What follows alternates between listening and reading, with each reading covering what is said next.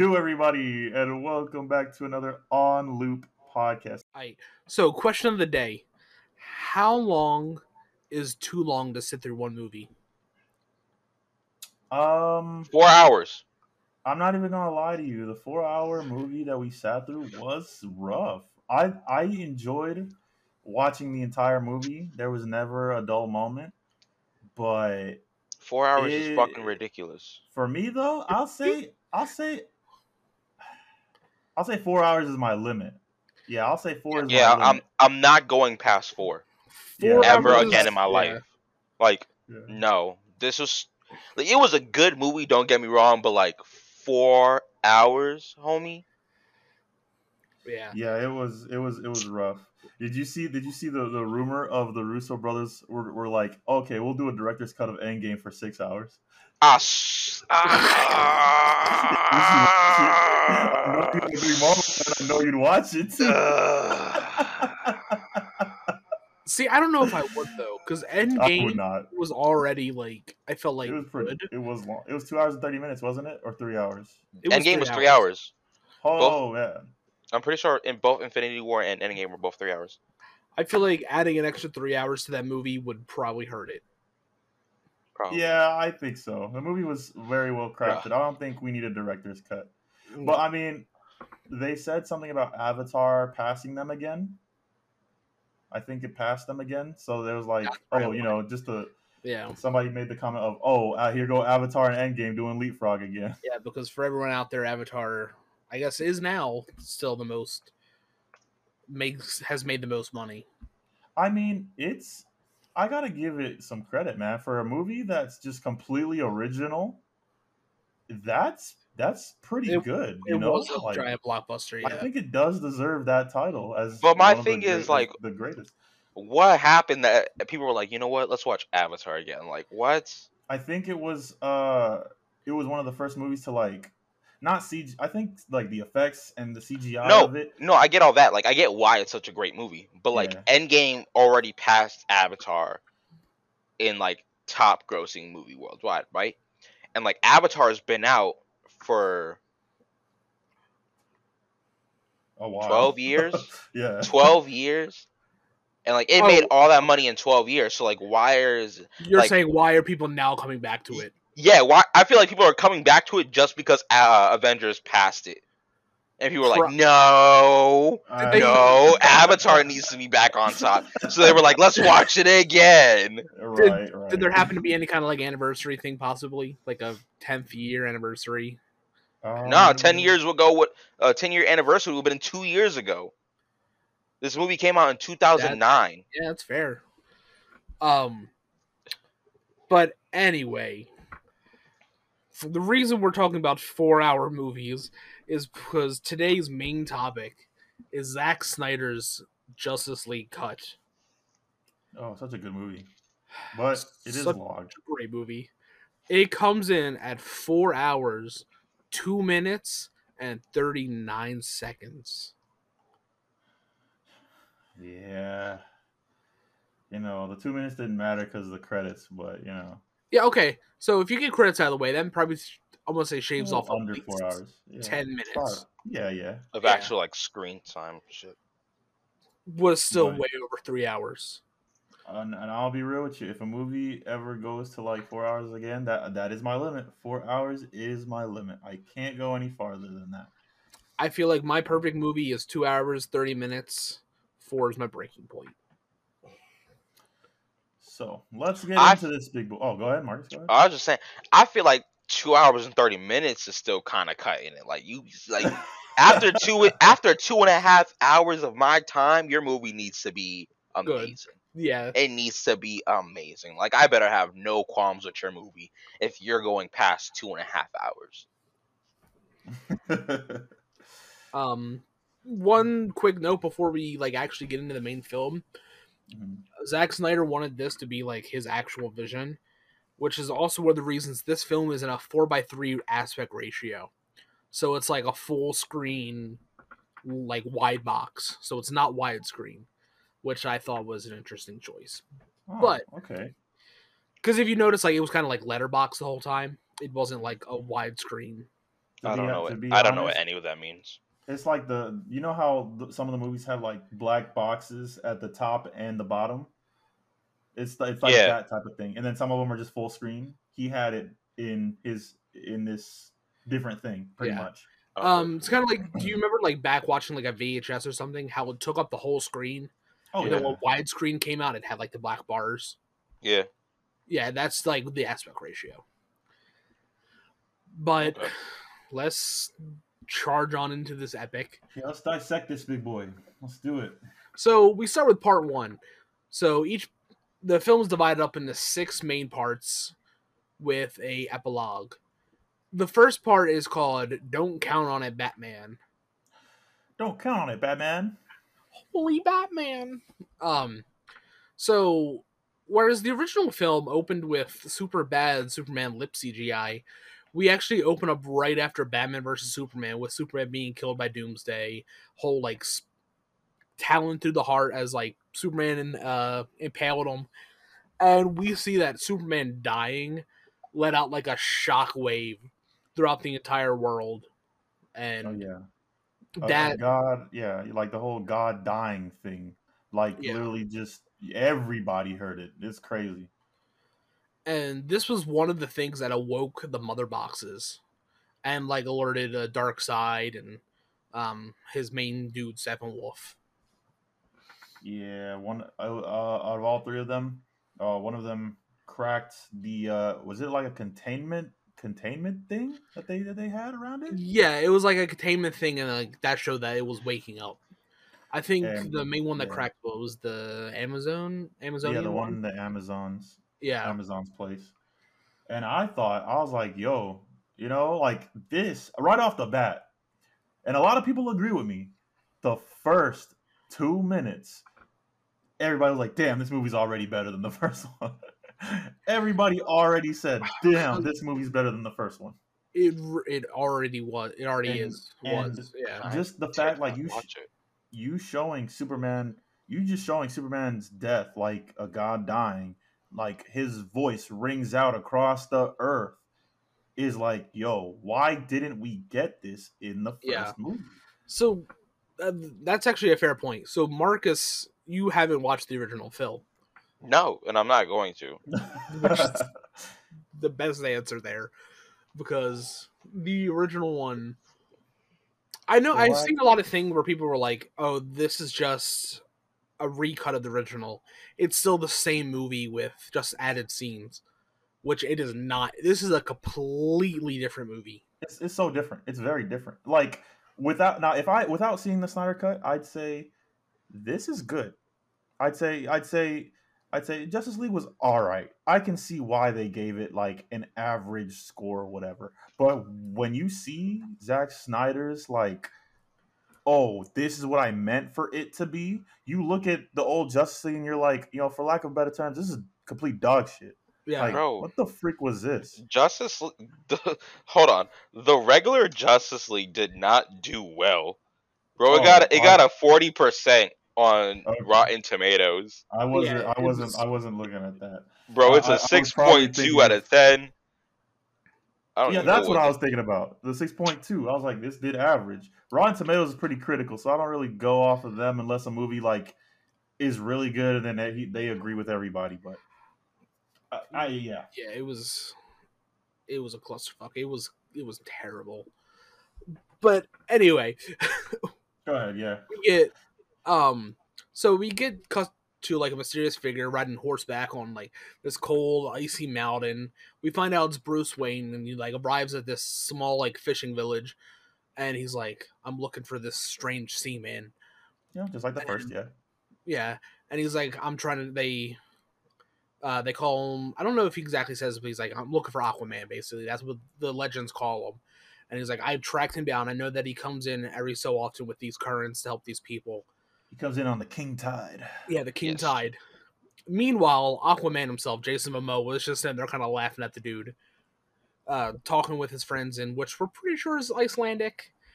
And basically, he pins Bruce up against a wall at one point because Bruce smarts off to him and he actually realizes who he is.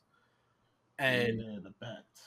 he, let's see where, And basically, Bruce asks him to join a team they're preparing to fight off this impending war, and he's like, "Nah, I got my own fishy stuff to do." Which is like because Aquaman the movie came before or after? No, it came before this or after? No, it came after this. Came after. Okay, Yes. and then we see like the stuff that he's really like getting into and whatnot. Yeah.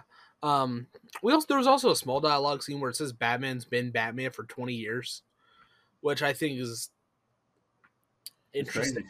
Yeah. That he actually really is super old Batman.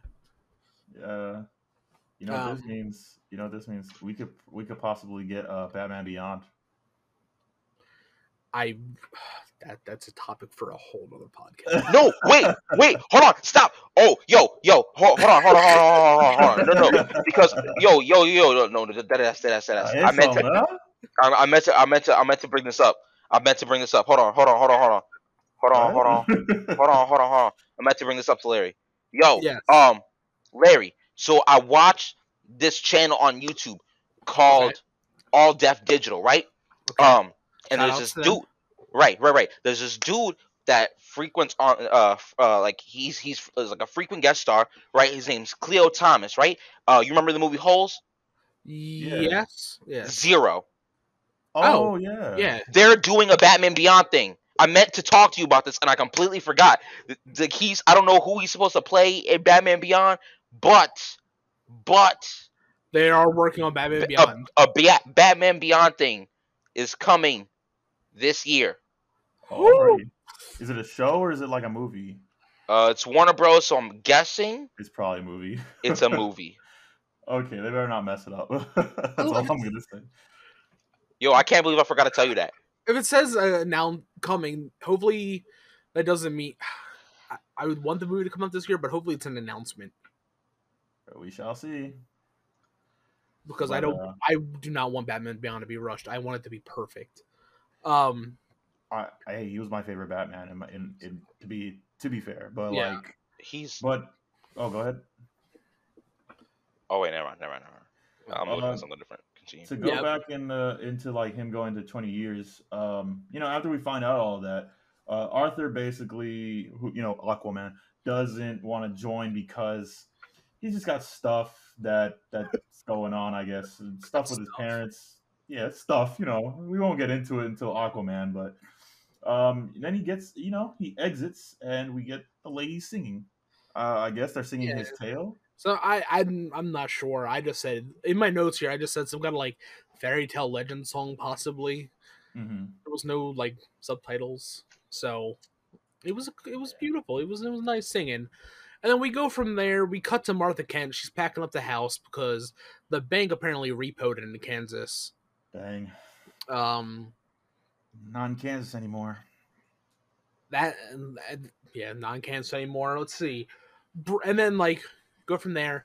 Bruce is in a helipad where we get a little bit of great banner with Jeffrey Irons Alfred, who is a great Alfred. As we talked about Batman vs Superman, he's a great Alfred.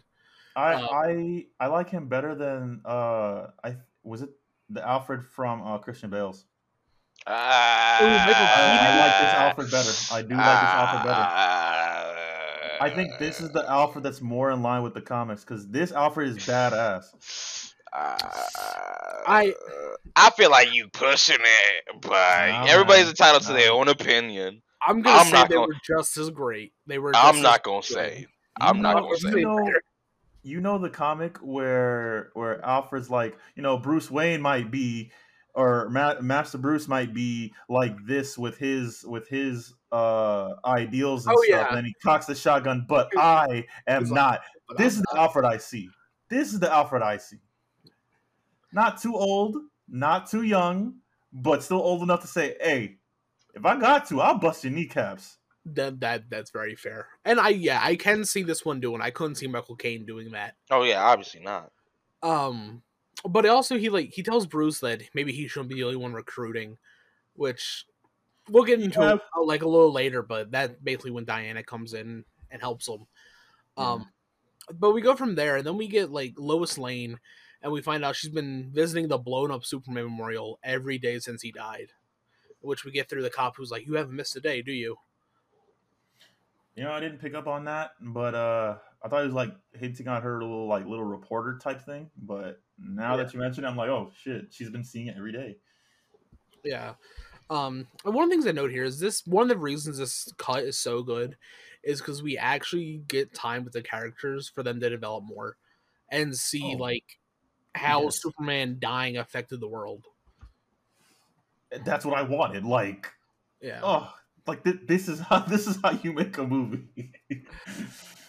We go from there, and then we get Wonder Woman introduced as these men going in, they're robbing a bank, and she's standing on top, which I think Marcus pointed out. She's standing on a statue of Themyscira.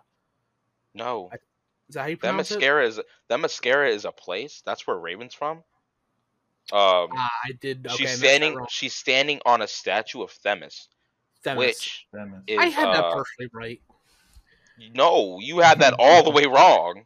I had Anyway, Themis is the patron goddess of Zeta Tau Alpha. Oh, okay. Yeah, Okay. that's how I recognized it. Also, isn't Raven from Azarath? Yo, where am I? What is Themyscira, bro? I don't know. Larry's made it up. I've heard it, bro. I heard it. Wait, Maybe no. mascara. Mascara? Maybe it's mascara. Nah, bro. Themyscira. Continue. Yeah, we'll just keep going. Oh wait, that's the. I think that's where all the Amazonians live. Ah. Yeah, Okay. yeah. Wait, hold on. It is. That's where all the Amazonians live. Okay, well then it's the Themis. So Yeah, maybe the island was named after her because it seems pretty similar in name. Either way, these men take over the bank and like they take a bunch of kids hostage because the man has no quarrels with popping a bunch of kids and killing them. Hey, hold on. Let's talk about that real quick. Yo, what school is sending a bunch of kids to the bank for a field trip, bro? Like, where are we doing that at? Okay, hey, well, it's the UK, man. I don't know. It's Maybe they their do things big different. national bank. Like I'm fairly certain it's the bank that rules all of like at least major London's major circulation of currency. Okay, that makes sense to have a field trip there. It's like a big historical type. Yeah, thing. as when you get older, these kids look like they were in elementary school. Yeah, hey, they bro, didn't Europe be doing things different. Sometimes That's just weird to me, bro. That's the only part I found unbelievable. I was like, you telling me these kids are at a bank on a field trip, bro? No, they could have gone anywhere else. There's no Six Flags, bro. There's no Six Flags in the UK. But they got museums. A museum would have been more like a museum. No, it's a bank, bro. I don't know. This building was beautiful. It looked like I couldn't. You telling me a kid could have been like, "Oh, my mom said to put this money in my account on their field trip." Like it was just weird to me. It was weird. It is weird. So we have these kids, hostage or whatnot. These dudes in mass hold up the place, and quickly the police surround the bank. Say, hey, what are your demands? And clearly, his demands are: I don't give a fuck about these kids. We're gonna send the world back to the Stone Age. We're gonna blow this place up. And they start a bomb. This is one of my major gripes. One of my only major gripes. So Wonder Woman comes in. She's just like dodging bullets. She's bouncing them back with her like wrist gauntlets. She's throwing dudes. She's throwing the bomb up in the air. Also, the point that she throws the bomb up in the air and she's sitting there like floating or whatever. That man had plenty of time to shoot them kids. He just wanted a different gun so he could kill more. I can justify the whole. You know what? A pistol's not gonna do this. I'm gonna go grab the assault rifle. But like the I get what you're saying. The time that she threw the bomb in the air and stuff. Yeah, but then to stop the bomb exploding, she used her energy repel blast and pretty much just still bombed forward that front of that building. What do you mean? Like, oh, she threw the bomb in the sky and then like used her gauntlets, wasn't it? Yeah, yeah. But she's still blown 3-4 giant holes in that building. She saved the building from being bombed by basically bombing it. I mean, she could in the sky, so I don't know. Kinetic energy canceling each other out in the sky. The bomb already blew up. She comes down and she's talking to this dude. Instead of just walking up and like karate chopping him or whatever, she blasts him with her arm gauntlets. You're talking about after he runs out of ammo and stuff. Okay. Yeah, she could have just punched him. I don't know why she did that. But instead, she blew up that part of the building. I'm pretty sure she like vaporized him because like he was just dead. gone. No, he's dead. He was gone. She didn't have to do that. Like she could have like No, but you know what, Marcus, you made a point. I think at the end of this movie, it was like, you know why Wonder Woman be looking at Superman and Batman saying, you guys know why I don't have problems with like my villains of the past? Because I handle it. I think that's what you told me. Because she's like, I handle it. And clearly she handles it because there's nobody left. Bro, yes.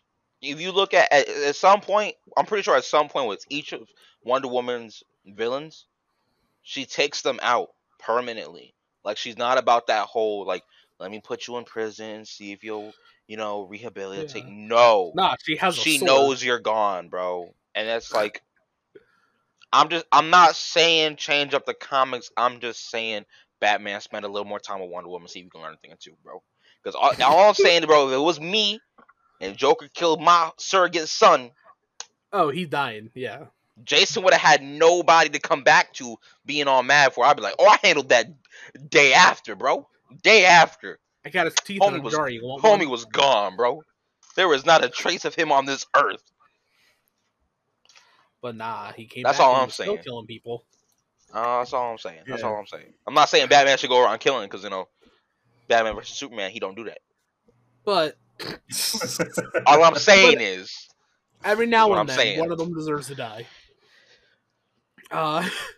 We go from there, and we got to Themyscira where like Queen Hippolyta, I'm bad with names. Hippolyta is checking. They're checking on the mother box because they're like, this thing's shaking, it's awake, something's wrong, and that's when Steppenwolf first comes in. And in this part of the movie, Steppenwolf looks so good. He doesn't look like a giant gray man with horns. He actually looks like a giant, like, metallic being. Straight up demon. Yeah. And basically, he comes through, and they try to save the mother box. So the Queen's running out with it, and they try to stop him by literally blowing the building off the side of the cliff to, like, let it sink into the ocean. But that does not stop him, for he comes up, and he's just axing down Amazonians. Yo, can we talk about that scene, bro? Like, one of my only issues with this movie was that scene specifically, bro. It was just that portion of the movie where it was just like regular time, slow motion, regular time, slow motion, regular time, slow motion, regular time, slow motion. Yeah. And I was just like, pick one, please. Just pick one. At first I didn't see what you were talking about because I was just so deep into the movie, like I didn't notice it. But like, I think Larry said he saw it on IGN. I saw it on Twitter. It was like every time there's a slow-mo, there's slow motion, and then the Amazonians doing like a little chorus in the background. And I'm like, you know what? That's another part. Mention it. I see it a lot. I get it. But yeah. But in terms of slow motion, what I was saying about IGN earlier was they did an article. I didn't fully read it, but basically they had one of their people do the math that 10% of the movie was in slow motion. That's too much. That's too much. It's like it's different if you use slow motion to like emphasize a movement. Like 300, it'll do that whole like regular time slow motion, but like that slow motion is like it's like a kick or a punch or like a sword slash. It's not like regular time. Then you have a scene in slow motion, like a whole scene in slow motion. Yeah, then you go back. I get what you're talking about. It's like with 300, it's like a normal punch, and then it's like slow motion for like 2 seconds. Right. It's just like just enough to be like, oh, boom, you saw what happened there. Back to what he's doing. Right. It's just to emphasize one specific movement. But this was just like, oh, Steppenwolf comes out in regular time, and then they start. Like, the whole fight breaks out in slow motion. And it'd been different if it was, like, from her perspective. Like, she's just watching everything happen, and it's in slow motion. But no, she's moving in slow motion too, and I was like, what are y'all doing here? What is going on? So, fun fact, do you know who the director of 300 was? Zack Snyder? Yeah, it was Zack Snyder. So he got a little. It's safe to say he got a little carried away. He got a little slow motion happy. I'm not mad. I'm just saying what was going on, bro. He was like Pedro Pascal from Wonder Woman in 1984. It's good, but it can be better. As he's just adding more and more slow motion. A 4-hour movie, you're allowed one mistake. That was your one mistake. That was your one. We'll let it go. We'll let it go. I just wanted to. I think the movie would definitely be shorter without all of that. So maybe 3 hours and 30 minutes. No, 3 hours 45 minutes maybe without all that slow motion. Yeah. Possibly. I'm not sure how much it would actually affect. Pretty much doing the math would you just take the time it takes for them, all the slow motions, take that total time, divide by the entire movie. Boom, there you got it. That's math. I don't really want to get into math. Well, you really just have to take 4 hours, times it by 10%, take that fucking product, and then subtract it from 4 hours. Yeah. But you know what the slow motion didn't help? They still got their asses kicked and they lost that mother box. Yeah, they did. Despite all the slow motion, Steppenwolf still came in there. He killed people and he got that mother box. And he's basically like, okay, the end's coming. Bye. The way he killed them was disrespectful. Disrespectful. It was bad. I like this movie. I do. I like this movie. Disrespect. But so that's the end of part 1, where they plan to go and light the single fire to show like Diana that an invasion's coming. Yeah. Which happens in this part 2, Age of Heroes. So we get in and Steppenwolf. So Steppenwolf chooses an old abandoned Russian nuclear silo to serve as his main base. And that's because like the air is toxic. He can use all that like negative energy to make his thing stronger. It's not fully explained, or at least I didn't catch. But so after he does that, he sends out his parademons to find the wrecks of the boxes, and he calls Desaad, who's another one of Darkseid's like right hand men, and he's basically just saying like, "I'm sorry, I'm doing better. Tell him I'm doing his will." And Desaad's like, yeah, whatever. Basically Desaad this whole time calls Steppenwolf. He's like, failure. You're a failure. He's basically a fuck up. Yeah. So we go from there, and then we have like Bruce Wayne's looking for Barry Allen, the Flash. They get an idea that he's in Central City. And then the main driving force of this whole thing, when he's talking to Alfred, is that he made a promise to Superman on his deathbed that he would make sure, like, he would fight. He'd keep everything safe. Right. And so far, he's doing a pretty good job of that. We go from there, and then we get Silas Stone. It's Victor Stone's Cyborg. Yeah, Cyborg's dad. And he's working at Star Labs, and he leaves to go home. A Parademon breaks into the lab because it smells Mother Box energy, but it's not there. As we come to find out, Victor Cyborg has it in his house. He has it in a closet somewhere. Yeah. My man just got a whole Mother Box chilling in his apartment, bro. He's like, it's fine here. I talk to him sometimes. He's like, I don't know what this is, bro. It's just chilling, bro. It pays rent when it needs to. Like, come on. Yeah, it's here. We get that. Then we get the Amazonians lighting the warning fire they talked about. That to tell Diana that invasion's coming, and we also get to see here that in modern times she's like an art restorer historian something. She's like working on a statue in an amazing white dress. Isn't the Smithsonian's in Washington D.C., isn't it? Yeah. She's working at like a big museum, pretty much. Sorry about that. We had a quick digital hiccup, but we're back now. Yes, and so if I can go back to, I guess what I was saying is that what we saw in Wonder Woman 84 was that she was working like for museums and stuff like that, which I find it, a little odd because, your coworkers age and you don't. Maybe she'd like quit after a certain amount of time and like change her age and something. Well, That's we what I don't know think. like what's been going on. Like she probably had other jobs.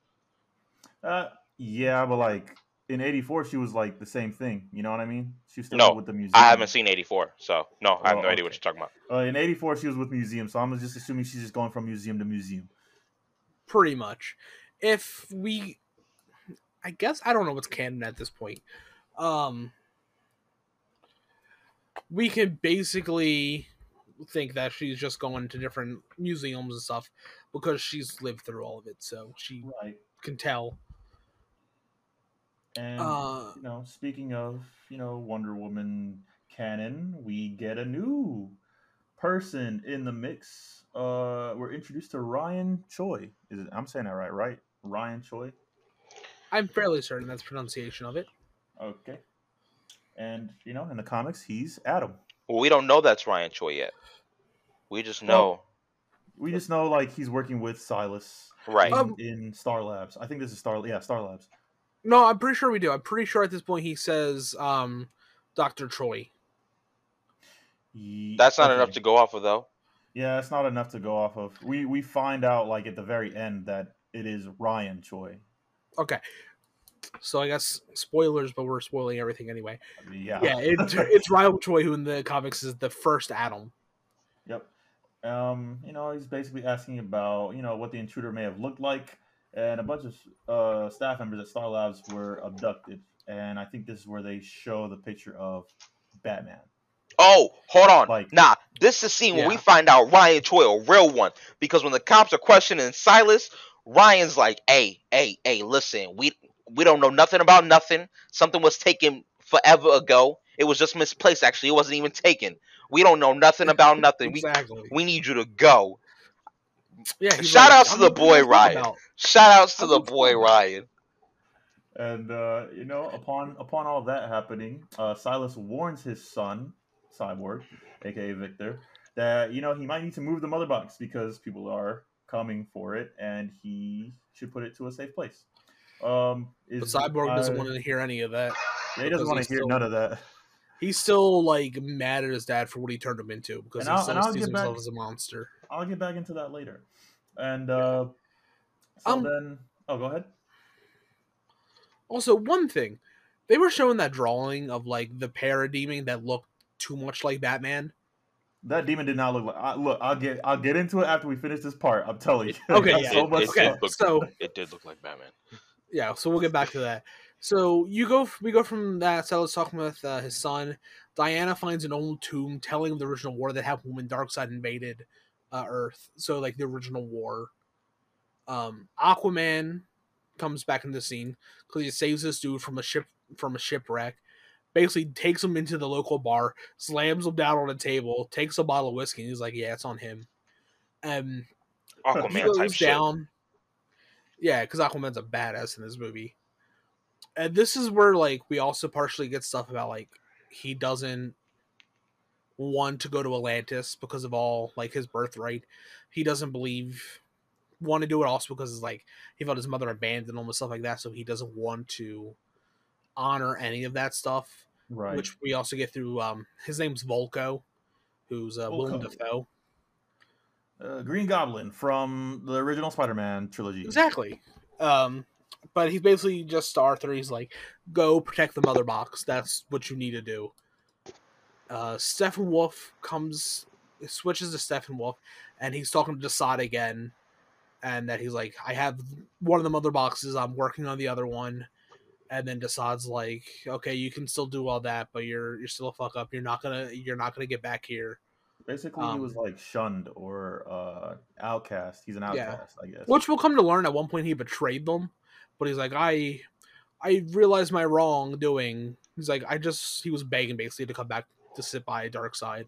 Just betray Darkseid? What? Yeah, bro. Bro. Let's stop, bro. Come on, what was you think? You see what your man is doing out here. This man is conquering whole planets, and you thought you was big, bad, and ready like that? Darkseid? Come on, man. Nah. Come on, man. And then we cut to Bruce and Deanna, we have a little chit chat about upcoming invasion and stuff like that. Diana, sorry. Yeah. And it tells him, she basically goes over the story of how, the Amazonians, old gods that were on Earth, regular humans, somebody from the Lantern Corps. I'm pretty sure it was just one. She says Lantern Corps, but it's literally just the Green Lantern of Well, that yeah, time. because with the Green Lanterns, how it's typically supposed to go, not since the comic started, but how it's typically supposed to go, it's one Green Lantern per sector. So Yeah. seeing only one Green Lantern at that battle made sense. It So did. So the one Green Lantern, the Atlanteans, and am I missing anybody? I think that's everybody who joined forces at the time to fight in this war. And Darkseid was looking for the anti-life equation, which I have questions about that. And then he uses the mother boxes to destroy the worlds. And they're fighting. Darkseid's getting his ass beat in this war. Earth hold it down. You know what I'm saying? We go hard on Earth, and we learn that this is when they Sounds a little divide up dicky. facts. This is when we learn, they divided the three mother boxes. The Amazonians took it, the Atlanteans took it, and then the humans, along with the old gods, took the box as well. Yeah, some like Lord of the Rings shit. And that Because concludes part 2. And whoa, hold on. He says old gods because Darkseid is technically a new god, right? Yes. yes. So I in my notes, old gods. That's basically it was Ares, Zeus, and I think those were the only two that were there. Yes, Right, Ares yeah. and Zeus are the only two old gods that were there. Yeah. I thought I saw Hercules or something, but I'm not too sure. Well, Hercules was never a god. He was like a demigod. In DC, I think Hercules is a god. Is he? I can't exactly remember. Yeah, In he is a god. in actual mythology, Hercules is a demigod, but in DC, I think Hercules is a God. yeah. He's a fictional Olympian god in DC, based on the Greek demigod. So dissecting part 2, the thing that I had a problem with was that whole parademon thing. Like, the man literally drew up Batman. I'm not even gonna hold it down. I'm like, there's no dodging this. He drew Batman. The parademon looks nothing like Batman. Like, a at all. parademon is basically a giant insect with like sharp teeth and giant red eyes. Like, that's not what Batman looks like. There was no pointed ears. He had bug wings. Like, I don't get how you just basically drew a bat out of an insect man. Like, come on now. I could have drawn a dragonfly, and that would have been more accurate than that picture. Like, that was my problem. There was that. Let's see. The fact that in the war, I was glad we got to see a little bit more of the Green Lantern character, because you actually get to see him try to fight off a little bit before he gets killed. Did he not fight in the first one? No, all you see in the first one is him swing through for a shot. No, because I think in the first one the ring zips by as Steppenwolf takes him down. Yeah, but you don't get to see him actually fully get killed.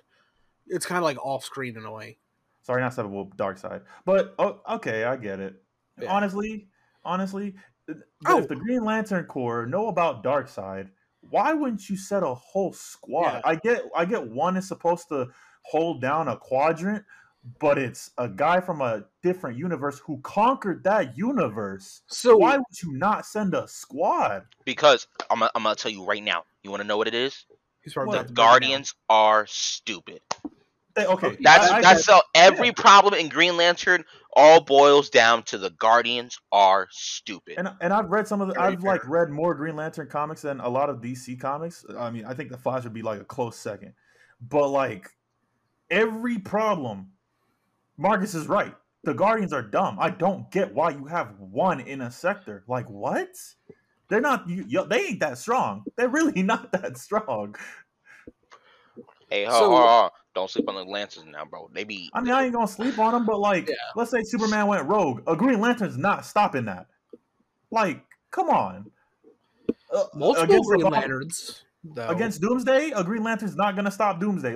I don't see how Jordan was holding It doesn't make sense. It doesn't make sense. But also one really big thing in this cut, it actually is Darkseid, or I think at this point he wasn't Darkseid. He was Uraxis or Urax. It's Darkseid before he was voiced as Darkseid, or told to be as Darkseid. In the first cut of this film, though, they had Steppenwolf. It was that's why I was so confused. Yeah. It was Steppenwolf, but then they had actual Darkseid before he became Darkseid, which makes a lot more sense that he was actually the one doing it originally. Okay, this makes a lot more sense. This now you see, this is why I have no problems with this movie, or very minimal problems with this movie, compared to the first one, because it's like things didn't add up. Math wasn't mathing. Oh man, said 1 + 1 was not 2; it was 7. And I in this cut, you know, him just straight up talking to what's it called? One of Darkseid's disciples. That wasn't in the first one, was it? No, him talking to Desaad. Him talking to Desaad, like that wasn't even in the first movie. So like his reason for like doing the thing, his reason for like doing all of Darkseid's bidding despite being an outcast, which we didn't even know he was an outcast. Like, it makes sense now. It's like, hey, when can I come? Can you tell him, like, after this is done, I can come home?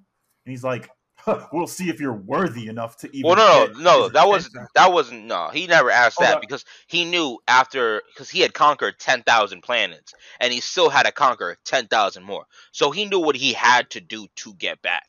He was just, giving them an update, but like, hey, this is where I'm at on this planet, trying to hold it down over here. I know I still got. No, he didn't say that. He did actually ask. He's like, ask Master if I can come back.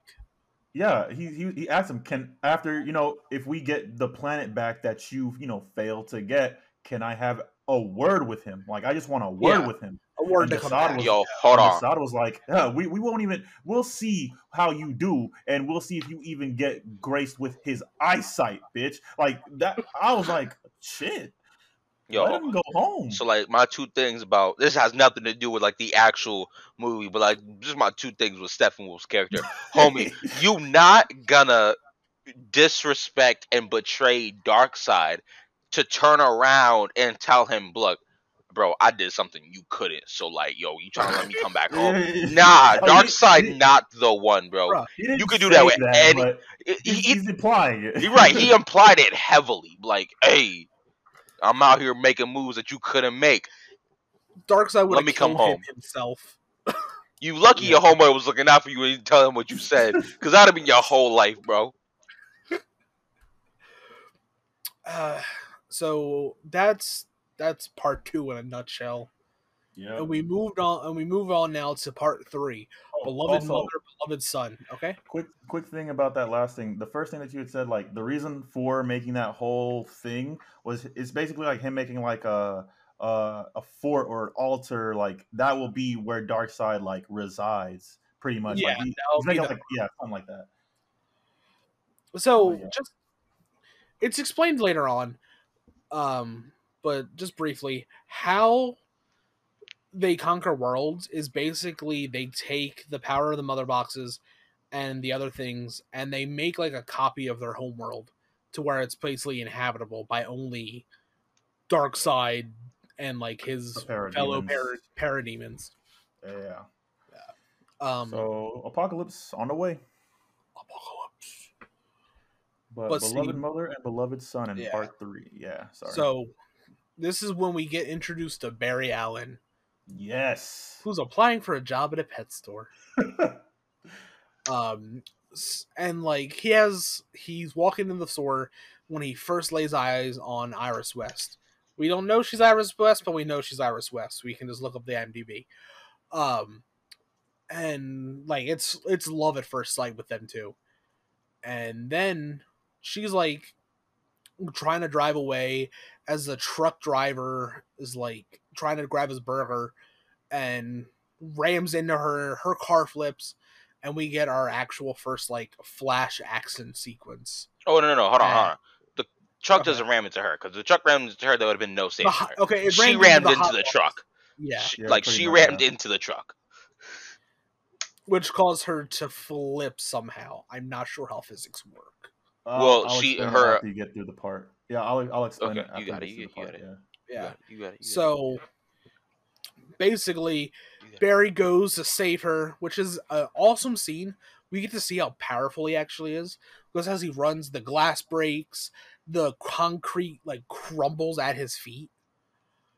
But then he also turns it creepy by just staring at Iris for a good hot nanosecond, which is like an eternity to him. I see what you did there. My man said a good hot nanosecond. And also, at one point, he grabs a hot dog, which was super weird, but then he used it as diversion, to like give the dog in the pet store as something. But then, like, all this happens, and he's standing there with Iris, not in super speed, like not in like the Speed Force. He's just staring at her, and he was like, "Ah," and he speeds away. This has got to mess her up. And after that scene, we get into Steppenwolf, who uses mind spiders, which was kind of freaky, to extract some poor Atlanteans info. He's basically like, I'll never betray, the Atlanteans. I'll rather die before I tell you this. And then the spiders go into his mind and like say, hey, you already did. And Steppenwolf's like, hey, you already told me. We go from there. Bruce leaves to meet Barry. Diana leaves to meet Victor. This is their way to try to like build up the team, so they're splitting up the work.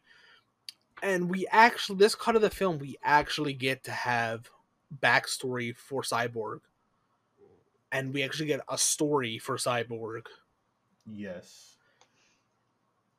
And here, we see that he was basically a star football player, boy genius in high school and whatnot, who wants to make his dad proud. And then during this football game, he does a great play, and his dad's not there because he's too busy with work. Typical dads at work trope.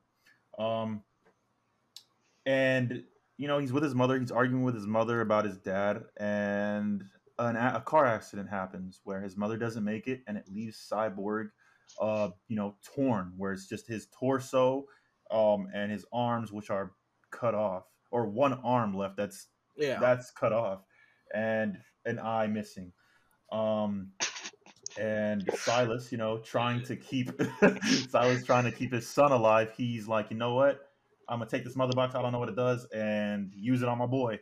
And he does that, and lo and behold, it works. It doesn't work the way he wants it to. Booyah! We got Cyborg. Yeah, we got Cyborg. Booyah! Which it's go ahead. We'll get into it, but it's a sad backstory. It is. Oh, Cyborg has one of the saddest backstories. Yeah. Oh, yeah. Like that is just rough. We go from there, and we still see Silas trying to like talk to Victor some more, talk to his son, but he's still kind of like, you see what you made me, and you're gonna try to talk to me, like try to have a heart to heart moment. I don't have a heart, no, he would still have a heart. Yeah. Like, this isn't like a real heart or whatever. You know what I mean? Yeah. So he leaves him a tape. Silas leaves him a tape recording as he like goes to go back to work. Basically, he only listens to half the tape before he destroys it.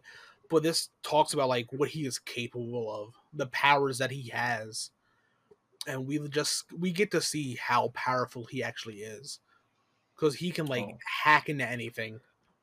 And like, needless to say, Cyborg gets a pretty good, a pretty good story in this movie. Things that we should have seen. And fast forwarding with Barry Allen, the Barry Allen visit with Diana, not the Barry Allen visit. Barry Allen is visiting his father in jail, and he basically wants to prove his father innocent. The whole Flash trope. Here's where we, I think we get hints of, his father never really killed his mother. It was the Reverse Flash. Yeah. So this is kind of like his slight origin story. We don't know like how he's become the Flash, but we know why he's pursuing like criminal justice, like why his dad's in jail, because like his mother was murdered. They think it was his father, but like Barry was like, no, it wasn't him.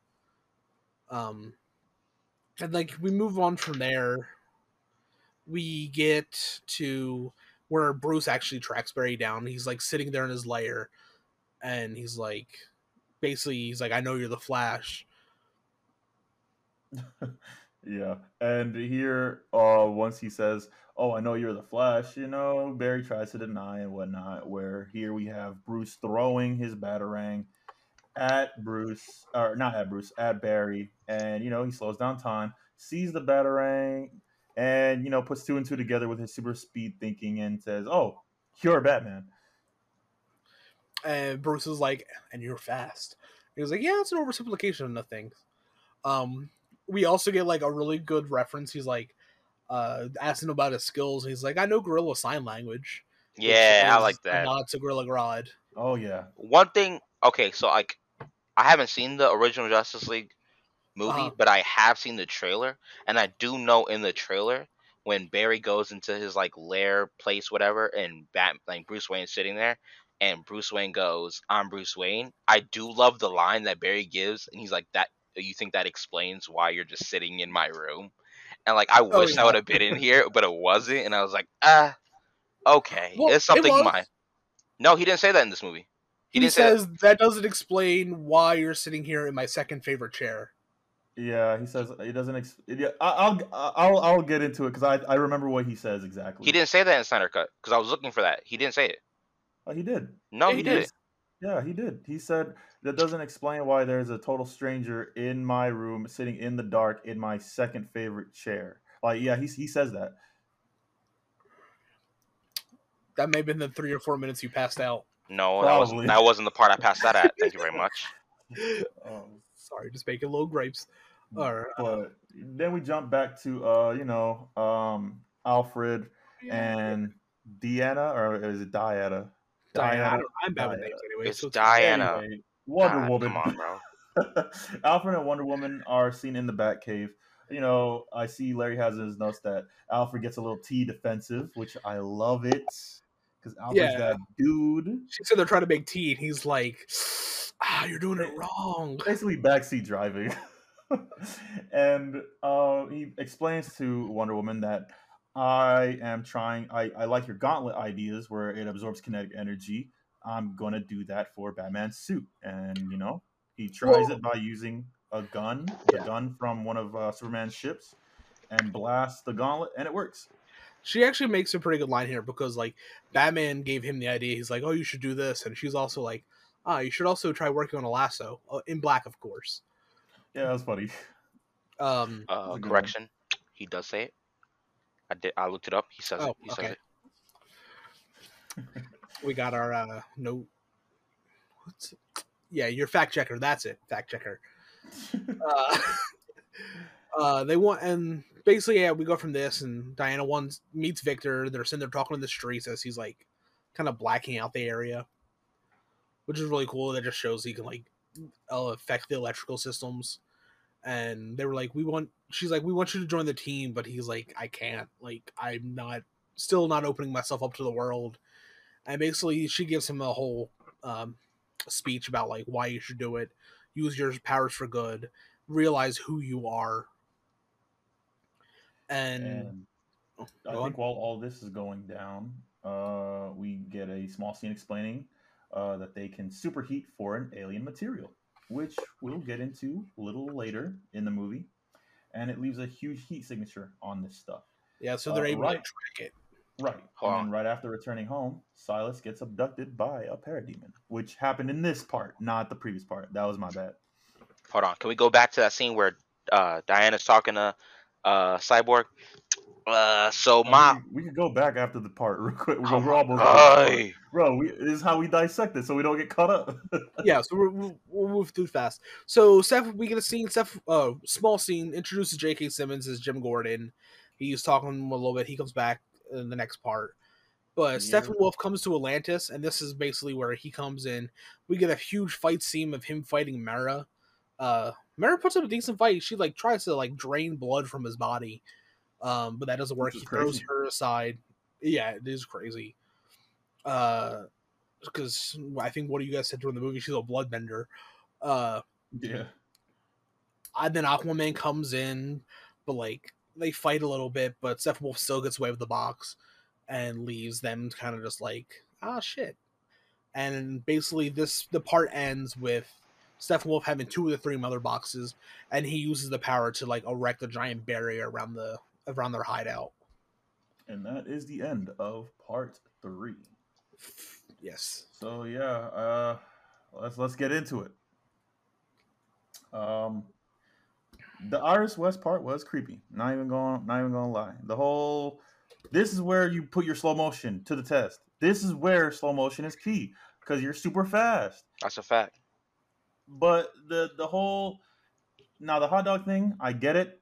But him staring at her for a hot minute in slow motion, I was like, that's weird, my man. This is creepy. They could have done it like shorten the time he stares at her, and then like, okay, save her life. I get it. And the whole like, oh, he like looks at her after saving her life.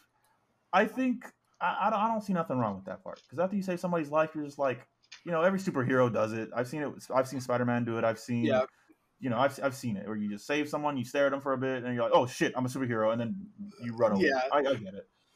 I just love for the fact that he's like, because he's still entranced with her, because he's like, and then he's like, oh, wait a minute, and then he speeds away. She sees this. I'm just saying, that has to mess her up. She's going to be constantly searching for this man now. And that's where the Flash movie comes in, and I can't wait for it. But the next scene where we, go to Cyborg's story, which was not in the first movie. This is why the guy who plays Victor, what's his name again? Ray Fisher. This is why Ray Fisher was so upset with was it Joss Whedon? Yeah. He was so upset with that dude because one of many reasons, but yeah. One of many reasons. And I won't get into that because a whole other thing in itself that deserves a podcast. Like, Cyborg was definitely underrepresented in this movie. The man had a good story, one of the best stories out of all of them. Wait, in this movie or the previous one? In this movie. In Snyder Cut? Oh, sorry, no, underrepresented in the previous movie. Oh, I was like, what? Yeah. But in this movie, he got so much story. Like you're like, I don't know if the whole high school thing was brought up in the first movie. I don't think it was. No. So like you get to figure out that he's like a boy, like he's smart. He's smart as shit, and he's a high schooler. And you find out how he even gets in that accident in the first place. Like, what? We missed all of that in the first movie. And yeah, like Marcus said, Cyborg's story is one of the saddest stories. Next to Barry Allen's, it's again, like him and the Flash are neck and neck with just how sad their stuff is. It's crazy. You will always get a reference to how sad Cyborg's backstory is. Even Teen Titans did a reference to how sad, multiple times a reference to how sad, what's it called? Cyborg's backstory is. Yeah. So I get why he's mad with his dad. Like, imagine, like, you wake up and you're just like, yo, what is up with my face, my body? You're like, at that point, you'd wish death upon yourself. Like, you just don't want to live. Like, I get it. I get his dad, like, wanted to save him, but no, I don't know how I'd feel about that, man. It's crazy. It doesn't help, and not to get on, like, a whole, like justice system, like, trope and whatever, not to harp on that, but, like, it doesn't help that Cyborg is a black man in America looking like a cyborg. Like, that does not help his case at all. At all. Like, he already didn't have the best time. And now he's a cyborg. It's in this part that we see that his dad, like he helps his friend out with the money thing, right? Yeah. Yo, when I found out that Cyborg had all of these capabilities, I was like, hold up. I didn't know he could do some of this stuff. Yeah, like, the man legit, like, thoughts into, like, the ATM and just puts a stack of money. There is like, God. There is a just emphasize like how crazy Cyborg is. There was a storyline in DC Comics where Darkseid finally gets his hands on the anti-life equation, right? And for some reason, Cyborg was connected to like the anti-life equation. right? So after like doing some messing around with Cyborg, the anti-life equation goes into Cyborg, right? And because it goes into Cyborg, he gets like something happens on the ship, right? Cyborg gets shot back down to Earth, right? As soon Yeah. as he touches down on Earth, because he's Cyborg and he's literally connected to every Yeah, I single know what you're piece talking of about. Yeah. Jeez, man. electronics on Yeah. Earth, anybody using any electronics is instantly turned into like a zombie like being, right? That's And like it's like, man. yo, that's such a creative way, like especially like, in modern days to like depict Yeah. that. Because like I'm not saying like that could happen, but like if it did happen, whole world Yeah. gone, whole world gone. And that's the crazy thing. Like Cyborg has this. He's so unique because like yes he's machine, he's alien tech, but at the same time he's also human, so he controls, like, the machine doesn't influence his human side. I mean, it does, but at the same time he can influence the machine side because it's biotechnology, so like Yeah, it's all him, it's crazy. it's a similar thing And to like Blue Beetle. facts. Yeah. And the crazy part is we didn't get this. We didn't get the concept that how strong Cyborg really was in this movie and just altogether. And I will never forgive that first movie because of that. It was at this scene I couldn't forgive the first Just movie. a rough estimate, in the original movie, he was really only in like 5 scenes and then the end. The only thing I knew is that, oh, he had the back computer, so I guess he's pretty good. Like that's it. But when his dad explains everything, it's like, what? Yeah. Mans can control nuclear launch codes just with a thought? Yo, get out of here with this. Okay. Quick fact check: when Barry saves Iris, and he puts her down and he looks at her real quick, um, he's still moving too fast for her to notice him. So when he zooms away, she has no idea he was there. Oh, for real? Yeah. She's just like she doesn't stop. Like as soon as he touches her, she doesn't like get absorbed into the speed force or like whatever's going on and moving as fast as him. That's not what he's doing. He just saved her, put her down, looked at her real quick, and then zoomed back into the pet store because that's where he last was. Okay. So she had no idea he saved her. I just had to fact check that real quick. Okay. Gotcha. That makes a lot of sense. I gotcha. That makes a lot of sense now. My man Barry not out here slipping, bro. Come on, man. Don't do that, Sam. And I guess that's all I have to like for this part. I gotta say something. Y'all not gonna care about this in the slightest, but I do. Okay. What is it? So in this part, Diana talks to Victor, right? Yeah. Now, thing about characters, okay? Yeah. Costuming gotta be on point. At no point in this movie were Diana's costumes not on point. Oh god. Rocked everything she wore. My only it's tiny. It's very tiny. Oh my only issue felt like it would have been better. She has short hair. That's all I'm saying. I feel like short hair, next level. How short are we talking? Bro, I put the picture in the Discord the day we watched the movie. It's like, I'm not talking like crazy short. Like I'm not talking like the shoulder length to talk about. Like I'm not talking like Halle Berry Catwoman short. I'm talking like a shoulder length, a little bit above shoulder. That's all I'm saying. That's all I'm saying.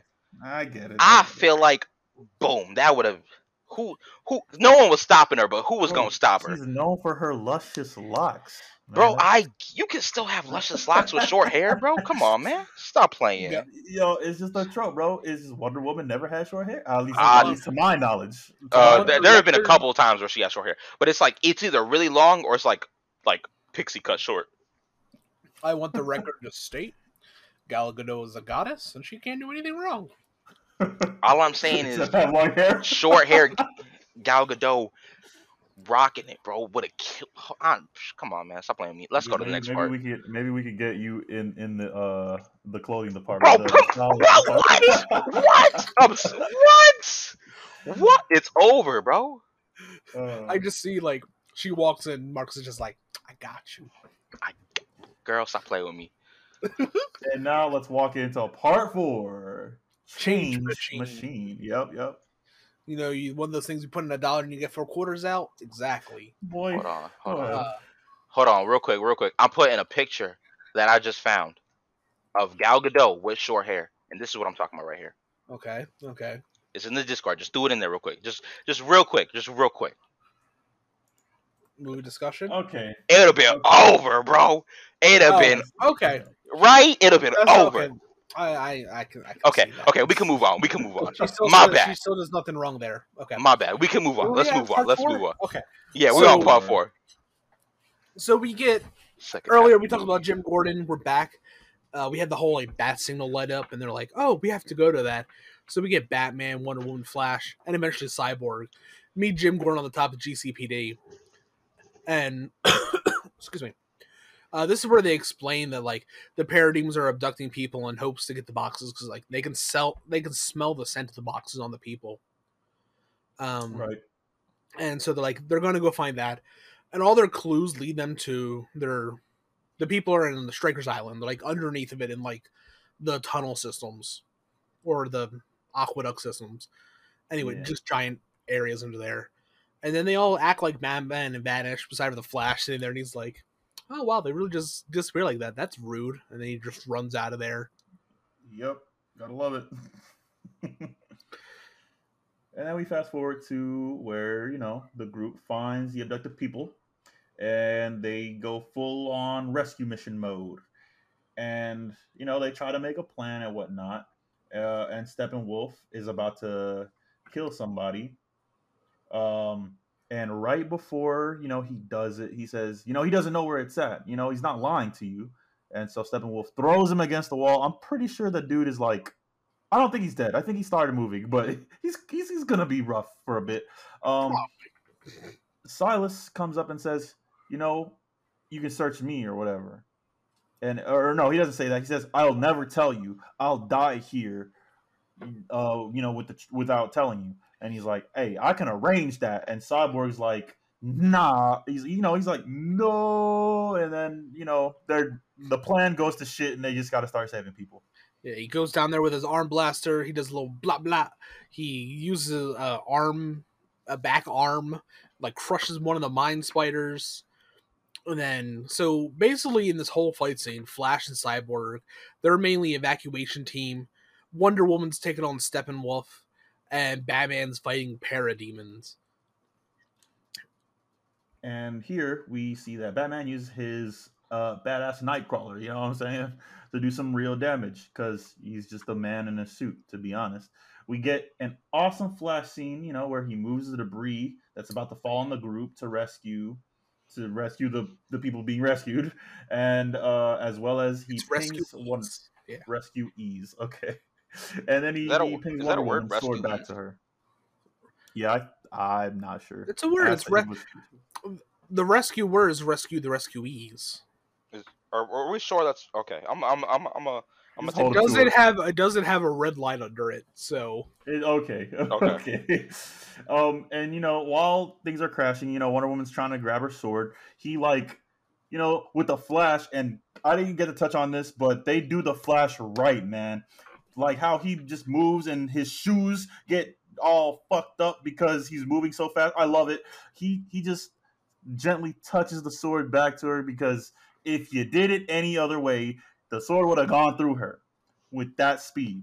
So he does the right thing, and it's crazy. That's the slow-mo I love. I love speedsters slow-mo. I need more of that. And then he trips and just kind of falls a bit, which is also good.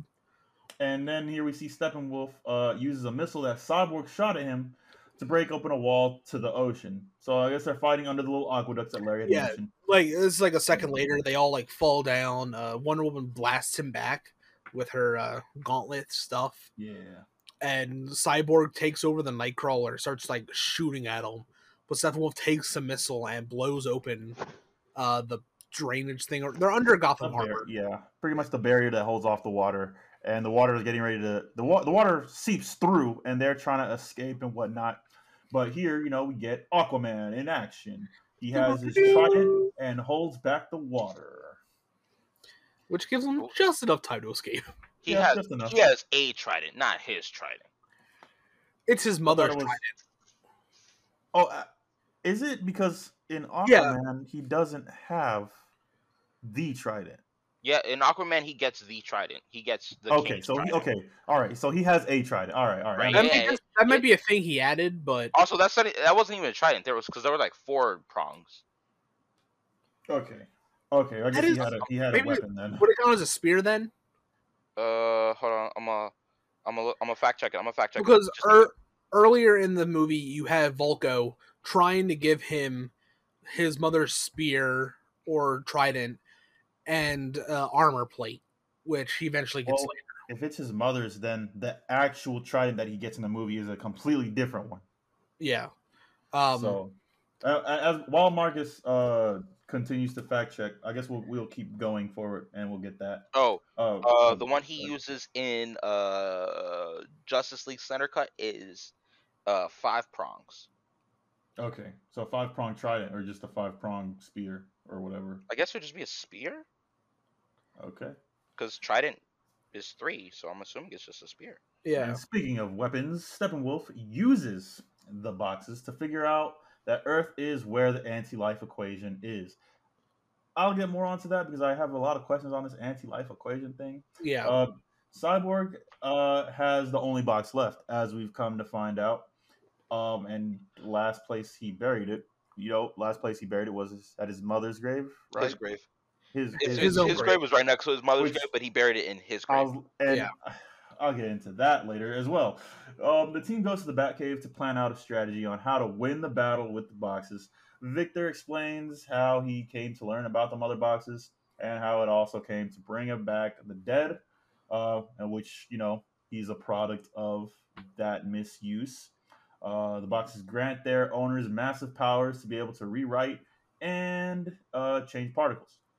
They get the idea to use the power of the box to bring Superman back to life, which, I forgot that's how they brought him back to life. Mm-hmm. Yeah. Go ahead. And basically their mindset from this, we move forward. We get a scene where Martha Kent comes to visit Lois Lane, basically shocks to Lois about trying to get back in the world again, and tells her you need to come back to the world of the living. Use mourning and your relationship with Superman to do something positive.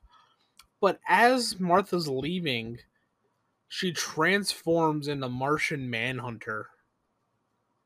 That's a fact. And he changes back to some like what officer or yeah, general or something. So, and that's the end of part 4. So with Martian Manhunter, we know he has some sort of like future knowledge. I don't know. I just kind of, I guess breaking it down, there's not as much to break down here. Yeah. I'll say. Well, that... you had your questions about the anti-life stuff, right? Yeah. What is the anti-life equation? What is that? I found it like hard to understand. Like, what is it that he's using that for? Like I don't really get it. So mine, Marcus, you got this, bro. I'm fact checking. I got you. So at least, you got it. No. Give what you think it is, and then I will give like the actual definition of it. Okay, I just didn't know if you already had it pulled up or not. If I had a stall, it's like you can use it to basically rewrite human code or just enslave everyone, I guess. Yeah. So the anti-life equation is a transcendental mathematical formula originally said to allow those who knew it to dominate the will of any sentient race. Okay. That's crazy. Well, so he uses it to roll everything. Yeah, so it's basically like the Infinity Stones of DC, basically.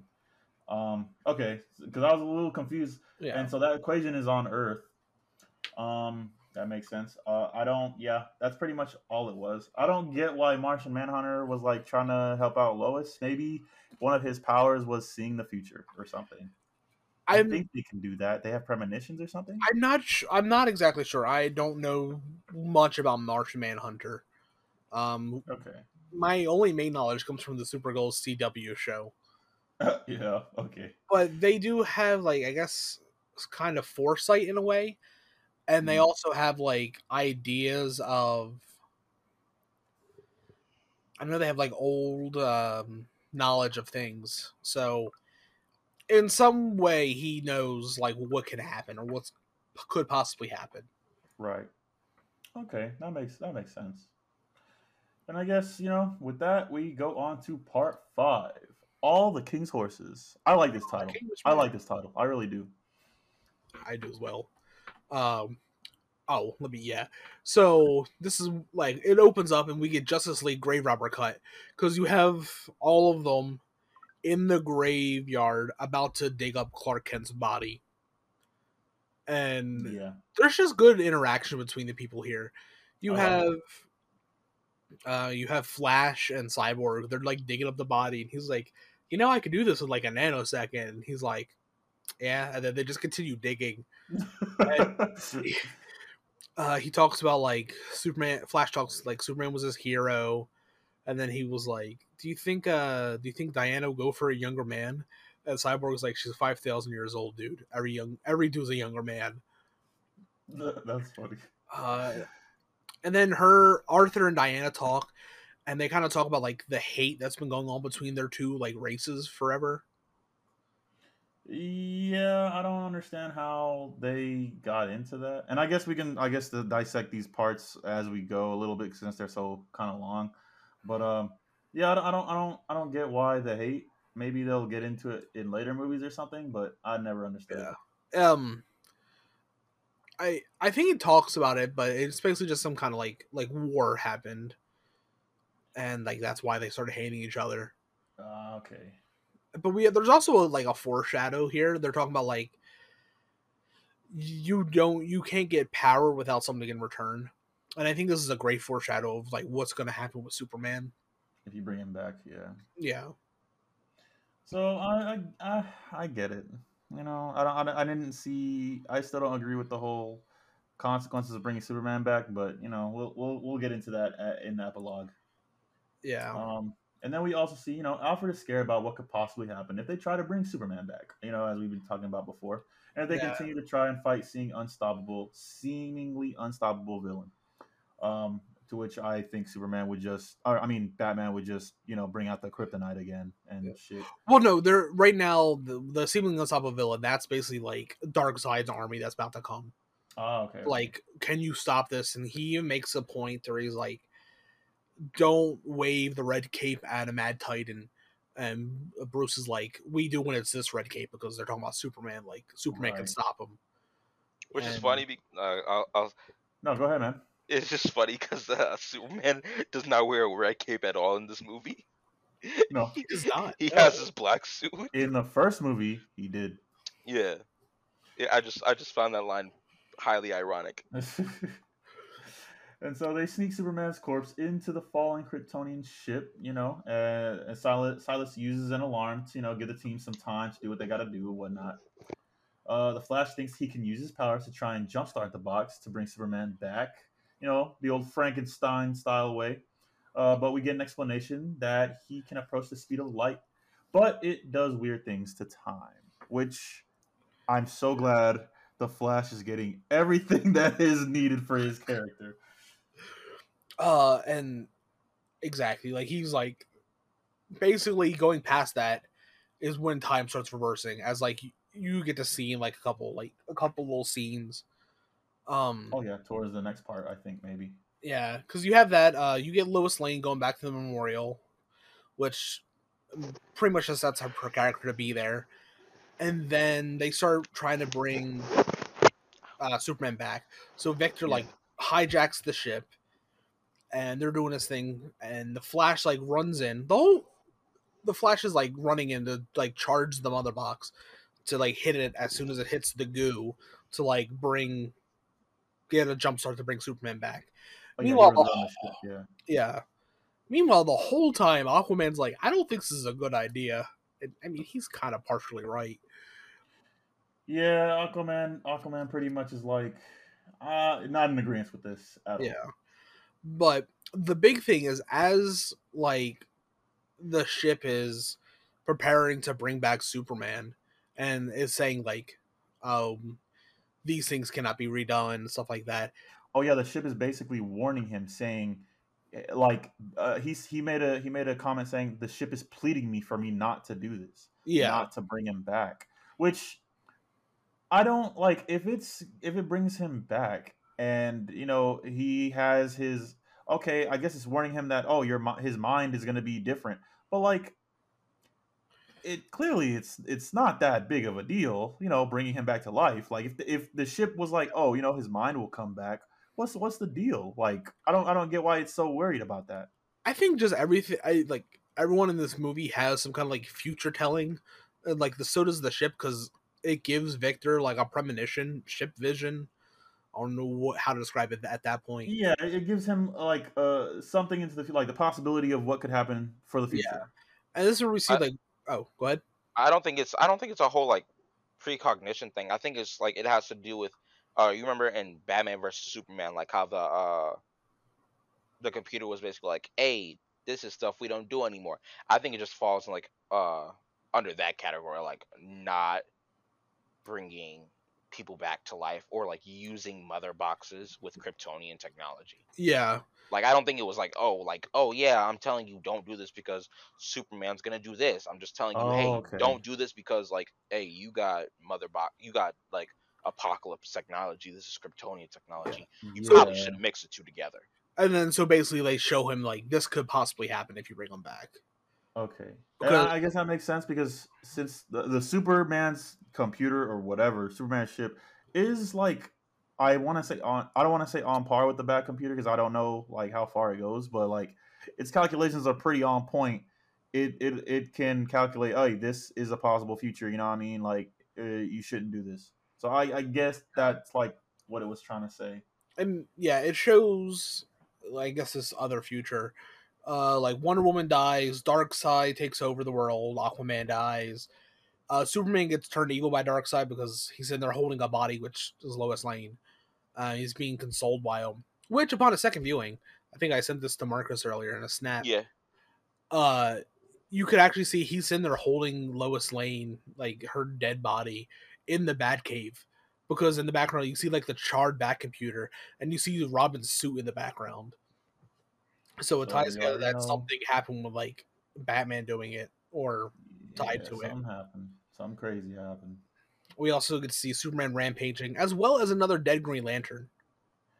I see you put Kilowog down. Is it that I did not see that, man. I didn't see that. But like, yeah, I'm trying to remember Kilowog. Isn't he like a big brute type? Yeah, he's basically a drill sergeant for the Green Lantern Corps. Oh man, he's funny. I loved him. Kilowog was in the movie? He was. He was like he's like big and pink. I liked him in the Green Lantern movie with Ryan Reynolds.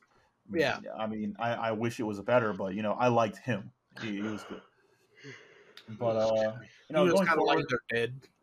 Yeah. Going forward, they were able to bring Superman back from the dead, but with a very, very bad case of amnesia, because he doesn't remember anything that is going on. He's just basically a Kryptonian brought back to life who's in a strange world. He's trying to figure things out, like, what's going on, and then you have Wonder Woman, Flash, Cyborg, and Aquaman. Aquaman, yeah. And they approach him, all happy and whatnot. Not really. They're like serious face, like, yo, he just kind of left, and he's just looking at his memorial site. Superman scans them, trying to figure out who they are. Cyborg, says this. And then all of a sudden you have Cyborg's internal system sensing a threat, because Superman, the god that he is like, these guys look kind of tough. Why are they in front of me, So I guess he's getting a little on the defensive, which prompts Cyborg to get on the defensive unintentionally. It's I don't want to say it. Go ahead, man. Go ahead. I don't want to use this kind of language in the podcast. Oh, it's not. He's trying to say it's the black man of the group. I don't want to. I didn't want to. But you know where my thought process was. You know what I'm saying? Continuing.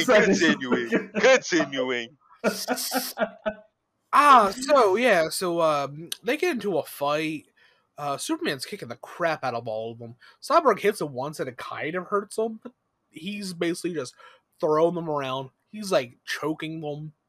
At one point, the Flash tries to come up, but he's fast enough to. He's not as fast, but he's fast enough to see the movements, and he's able to fight him a little bit. One of my favorite scenes. You're right. I love the fact Definitely that one they of my favorite depicted like even though Superman is fast enough to to see that the Flash is moving and to like interact with Flash and like how fast they're moving, he's still depicted as being just Just like a bit slower. Just a bit That slower. Flash can be like, Yeah. yo, hey, come on, man, I'm not trying to do all that. It's like Bro, it's like man. Superman's like moving in water. When I saw that the Flash was like running up to him, and then all of a sudden you see Superman's eye like look at him, and then he's turning his head. Yeah, I'm like, yo, my man this just is turned the scene. Yo, and I just love like that whole interaction. Like Barry's still like What? confused on what's going what on. The fuck is going Like, yo, on? my man, you can't do my thing with me, bro. Come on, man. And it's still like Barry's thing. Like that scene's still like, even though he's confused and Superman is still like somewhat keeping up with him, like you can still obviously tell that like Barry is faster than Superman. Oh yeah, way yeah. faster. I'm just so happy they did it this way. I think they did it in the first movie too, but this part made me so happy because I'm like, yes, you're doing it the right way. This movie is so good. Side note, the Flashes should always be faster than Superman, because if not, what's the point of having Flash? Thank you. Please keep it that way. And as of right now in the comics, Superman is nowhere near close to being the Flash's speed. Not even a little. The comics are crazy right now. They're oh my god, they're crazy. But we're not talking about the comics. We're talking about Justice League Snyder Cut. The fight continues. Wonder Woman and Superman trade a couple headbutts, but Superman's second headbutt just impales her into the ground. Yo, she ate that first one though. Oh yeah, he headbutted her, and she was like, "Yo, you fucking up my hair, bro. Like, chill." Like, Gal Gadot. Gal Gadot. Like when I saw that headbutt by her, I was like, okay, this is the type of stuff that you like these superheroes for. And then you see Superman, like he flies and like, okay. Bam! I was like, okay. Hey, Superman. Superman. Real talk. Don't be sleeping on her. Don't be sleeping on her, bro. Just because she a pretty lady, don't be sleeping on her, bro. She'll get down with you, bro. Don't do it. You better go all out. And then, she's not the one. As the fight ensues, we see Lois Lane saying, "Hey, stop!" And obviously the love of his life, the quote unquote key to a lot of things that I don't know what she's the key about, but the key to a lot of things, she triggers a suppressed memory. Brings back his memories. So he takes her, and she says, "Let's just go." And they go. They just dip. And I'm like, okay, Lois, clearly these superheroes are trying to do something. They're trying to do something. They're the ones who brought your man's back. I mean, okay, yeah. I'll forgive that you probably didn't know that. You know what that scene reminded me of? Come on. That scene reminded me of like when you were in high school, right? And like two dudes is fighting. They like heavy brawling, like chairs are being pushed, desks are being turned over, like heavy brawling. And that girl wanna run in the way after they get separated for a second, and she's like, "No, look at me. No, don't look at me. No, he's not usually like this. Look at." That's what that scene reminded me of. But the whole time I was cracking up. I was like, "This is some high school shit right here." I was also cracking up during this scene, but for a different reason. So when Superman first came in, and then they all came in, it was just Wonder Woman, Flash, Cyborg, and Aquaman. So Batman was in the background just hustling it, trying to get there. My man running. He's like, "Yo, bro, I can't keep doing this, man." He's like, "God dang it. I've been doing this mess for 20 years, bro." And the crazy part is, Batman is one of the big three. He is the one who holds them down. Like, it's crazy. Oh, yeah. And so, I loved it. And so, after they leave, coincidentally, Steppenwolf comes in and he realizes the mother box is here after the Kryptonian leaves. You know that man waited. Waited. Like, I was like, he was in the background like... Such a terrible time. Like, even with the memory loss, he could have killed Steppenwolf right there. He could have done it. Bro. I gotta say something, but that's a later scene. We'll get there when we get there. And so, like, in this whole time, like, we see that Cyborg's dad, Silas, he grabbed the mother box and was going to, superheat it to try and destroy it. But either way, he locks himself in with the box as Cyborg is like trying to like stop Steppenwolf from like taking his father out and taking the box. He activates the superheating gun or whatever. It was like a laser show from hell. That's what that was. And I was like, yo, this is a pretty sad moment as you see his father die. And like, bro, I looked at that and I was like, yo, don't show him dying. Don't show him dying. They showed his man dying. His eye literally twitched a different color. Slowly too. And they showed that man dying slowly. I was like, bro, Cyborg's story just keeps getting worse and worse. This hurts, man. And then he basically crumbles to dust from skin to meat, flesh to skeleton to dust. And the box isn't destroyed. It's just superheated. So at this point, I'm like, he did this for nothing. But then they explain that, oh, it's superheated. We can find the signatures to where he actually took the box. We're good. And so he didn't die for nothing. No, but he did not. Man, it's crazy. It's crazy. I was sitting there and I was like watching this and I'm like, they're not going to do it, are they? And all the lasers just started flying around. I'm like, this man's dead. There was no way he was getting out of that. I was like, bro, at least give him his dad. Like, but, I guess Cyborg's a lone wolf. And then Bruce Wayne makes the comment, we can just find where that box is with one of my satellites. To which the Flash says, you have a satellite? And then he says, I got 6. See, this is end of part 5. This is the Bruce Wayne stuff Marcus was looking for. Yes. This right here, bro. This, like, the snarky comments, bro. The, like, whole, like, yes, I got money, bro. Like, stop. I am a trillionaire. We don't do billionaires. Movie, huh? They did, like, some of that in the first movie. I don't know. I didn't watch it, I'm asking Larry. But they didn't do it in Batman versus Superman. No, of course. No, they did it. I'm trying to think from the original. I think the only line that, like, stuck around was, like, where he's like, what's your superpowers? He's like, I'm rich. Hey, that's what I want to hear. That's another one. It's just like, see, that there are two characters in DC that have to make snarky rich boy comments. That is Bruce Wayne and Lex Luthor. But we will get into that later. Yes, we will. And so, part 6, Something Darker. Something darker. And here we go back to Superman and Lois back at the old Kansas farm or whatever. And, a little talking, a little reminiscing. And, he gets his memories back. Partly, some of it, mostly back. Then the team goes deeper into the actual Batcave. Here we see Larry saying, I like how Bruce tells them he works for Alfred. Yeah. And that's how it is done. That's how it's done. Yeah, he works for Alfred because Alfred's that G. Hold on, bro. I almost missed that line. When he said it, I almost missed it. And then I was like, wait, did he just say I work for Alfred? Yeah, right, he worked for Alfred. Yeah. Stop playing with him. Bro, I'm telling you, bro. This is, God, I don't know what it is, bro. This is my favorite Alfred. I just can't. I love this man. And then we just get a little funny moments. They find the evil base in Russia because of the box heat signature. Cyborg plans to hack into the Unity, which is the 3 boxes that form into one, to break them apart. He's willing to sacrifice himself to save everyone. Yeah, and then they fight united. Yeah, they make like little things like they never fought us united. A little corny. I think that was corny. Yeah, it was corny. It was corny. Like, oh my goodness, together we can accomplish anything. Yeah, but it's a superhero movie. You're gonna get that. You're gonna get those lines. Yeah, you had to. And then we get to see Superman as this symbol of hope and light. All his mom comes to see him. A little family reunion. And then Superman's like, oh, what? Did we talk about the scene where Lois is in her room by herself?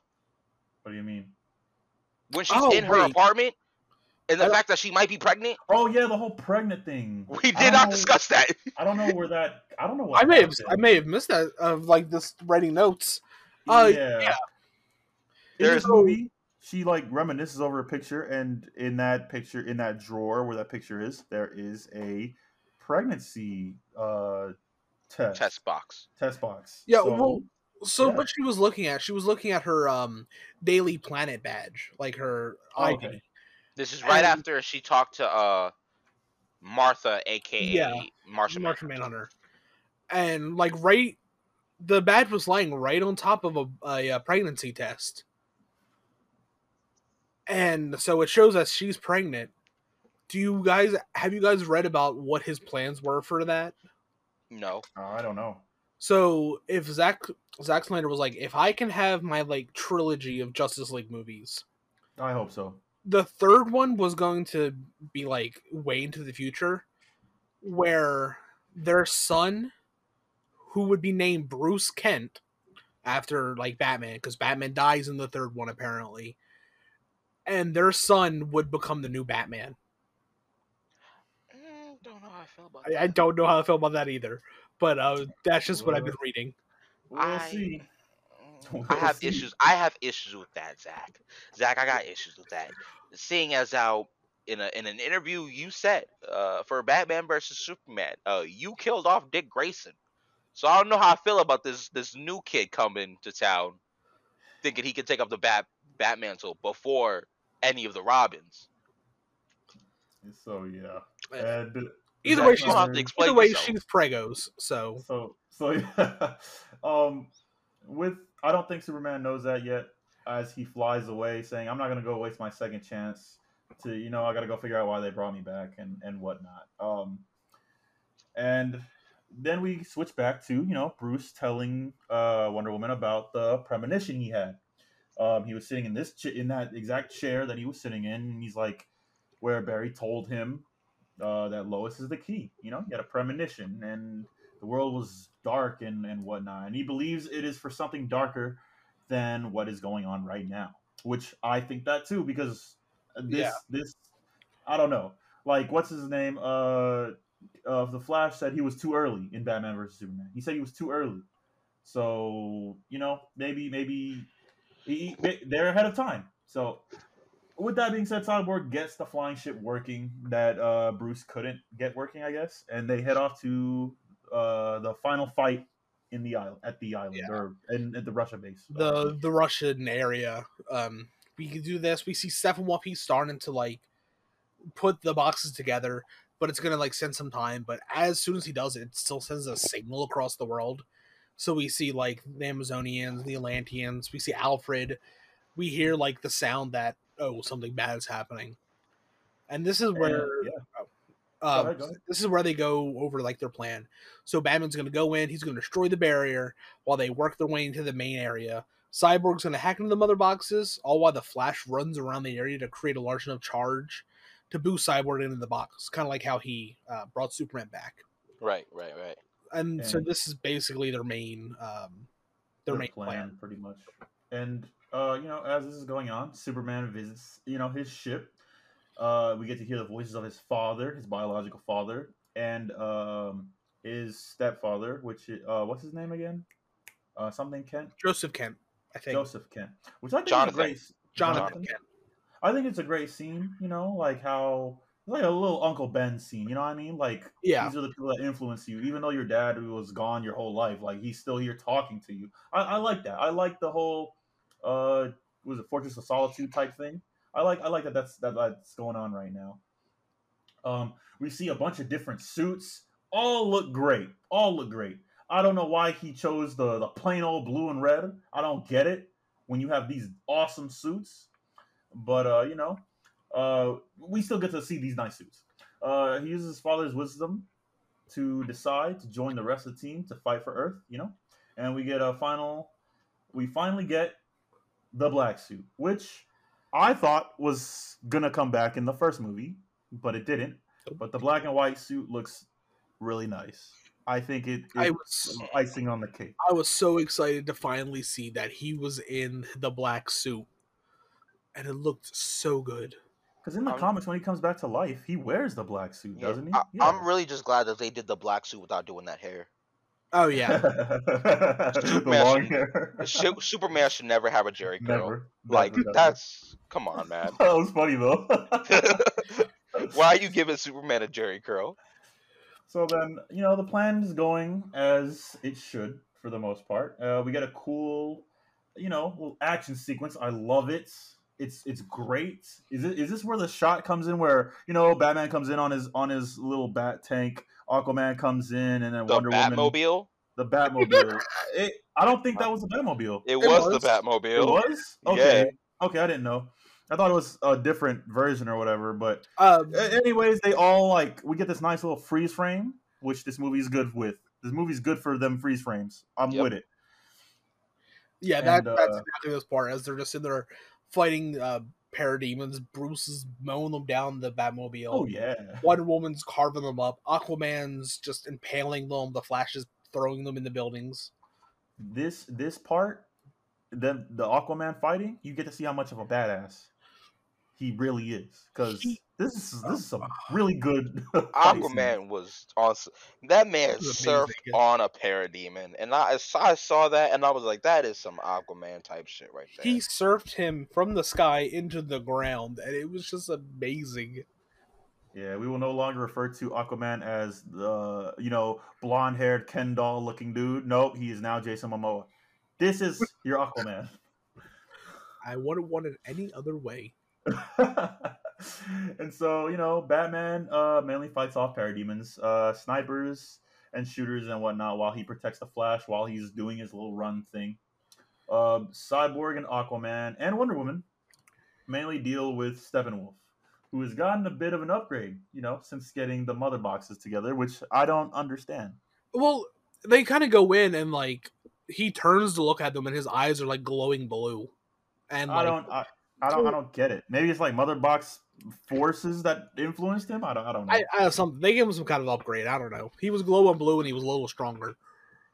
And then we get Superman visiting Alfred to ask some questions about what's going on, why did they bring me back, and all of that. And then they aren't able to fight off Steppenwolf enough to keep him from Cyborg. But as Steppenwolf's about to bring the axe down, Superman comes in and is like, the last second. The man literally takes an axe to the shoulder and is not impressed. Brushes it off. Disrespectful. And he breaks his axe with a bit of frost breath. I didn't see that. I didn't see the frost breath. Yeah, he turns, blows on it, and then it turns ice and he just shatters it. I did not see that. I guess it happened so fast, but it's one of the superpowers he has. And he proceeds to kick the living shit out of Steppenwolf, along with Wonder Woman and Aquaman. Part of which includes Superman's heat vision off of one of Steppenwolf's horns. He cuts the dude's horn off. Go, bro. I didn't know Superman was this much of a brute. He typically isn't. But he's beating the shit. I was like, yo, bro. Don't you know when he's had enough? You're wailing on him. Yo, ease up, Boy Wonder. Boy Scout, what are you doing? Bro, you said this during when we watched the movie. Boy Wonder is Robin. Okay, I keep forgetting. Oh, my bad. I keep forgetting. Boy Scout. I keep trying to say it's Boy Scout. He's the Boy Scout of America. Yeah, that's what they call him, the Boy Scout of this dude. I was I'm this isn't Superman. A part of me's something's definitely wrong with this man. This man was getting pounded harder than Riley Reid on a daily. Oh my god. Oh my god. Okay, I'll give you that one. That was a good one. Yeah. I can't believe you said it, but And then this the last part, however, that's where the plan it goes to shit. Flash is hit by a rogue parademon shot and takes a really bad abrasion to his rib cage. Oh yeah. I could have sworn I saw some rib there. I was like, ugh, that my man. And he was just like, yeah. I just got a little tired. I was like, oh, my man, really out here, just. And all while Cyborg is like, I need it now. I need the charge. But it's not fast enough because Darkseid opens a portal just as the box unifies, which basically obliterates everything. It sends out a shockwave. Oh, it's bad. Oh, it's yeah. Bad. It is pretty much going to destroy that whole area. Oh, it's going to destroy the Earth. It did destroy that whole. Like it was as soon as Okay. the boxes are unified, that's when the process starts. It's like an almost instant process of like the It Earth happens. like coming together. It's like a ripple effect. And then my favorite scene from this part of the movie. The Flash literally activates his super high healing factor because he's the Flash. Heals himself, says, "All right, I gotta go faster than I've ever gone before." Yo, And he gets into his little yo. And that's another thing. The Flash's poses, great. I love it. My man said, Bro, I'm telling you, bro. He gets into his little stance and then he goes. I'm like, this is my Flash. I love the CW's Flash, but I also love WB's Flash. And he goes, and you see the Speed Force turn back time, and he's just running, and the man breaks his rule of running faster than the speed of light. And he restates something from his father that was said earlier. I think Larry has said it'll come back in the Flashpoint. Go ahead. I put this in my notes. So earlier he was talking.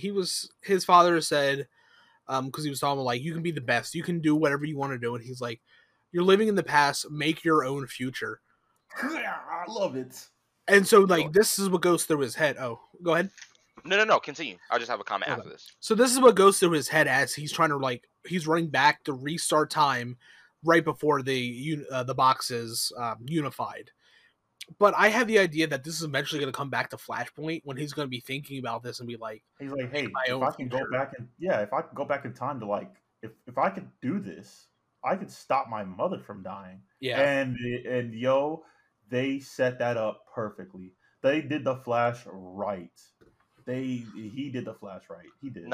So at this part, not gonna lie, it was a whole nail biter for me, right? Because I'm thinking, yo, he's running fast. Like my man's really moving.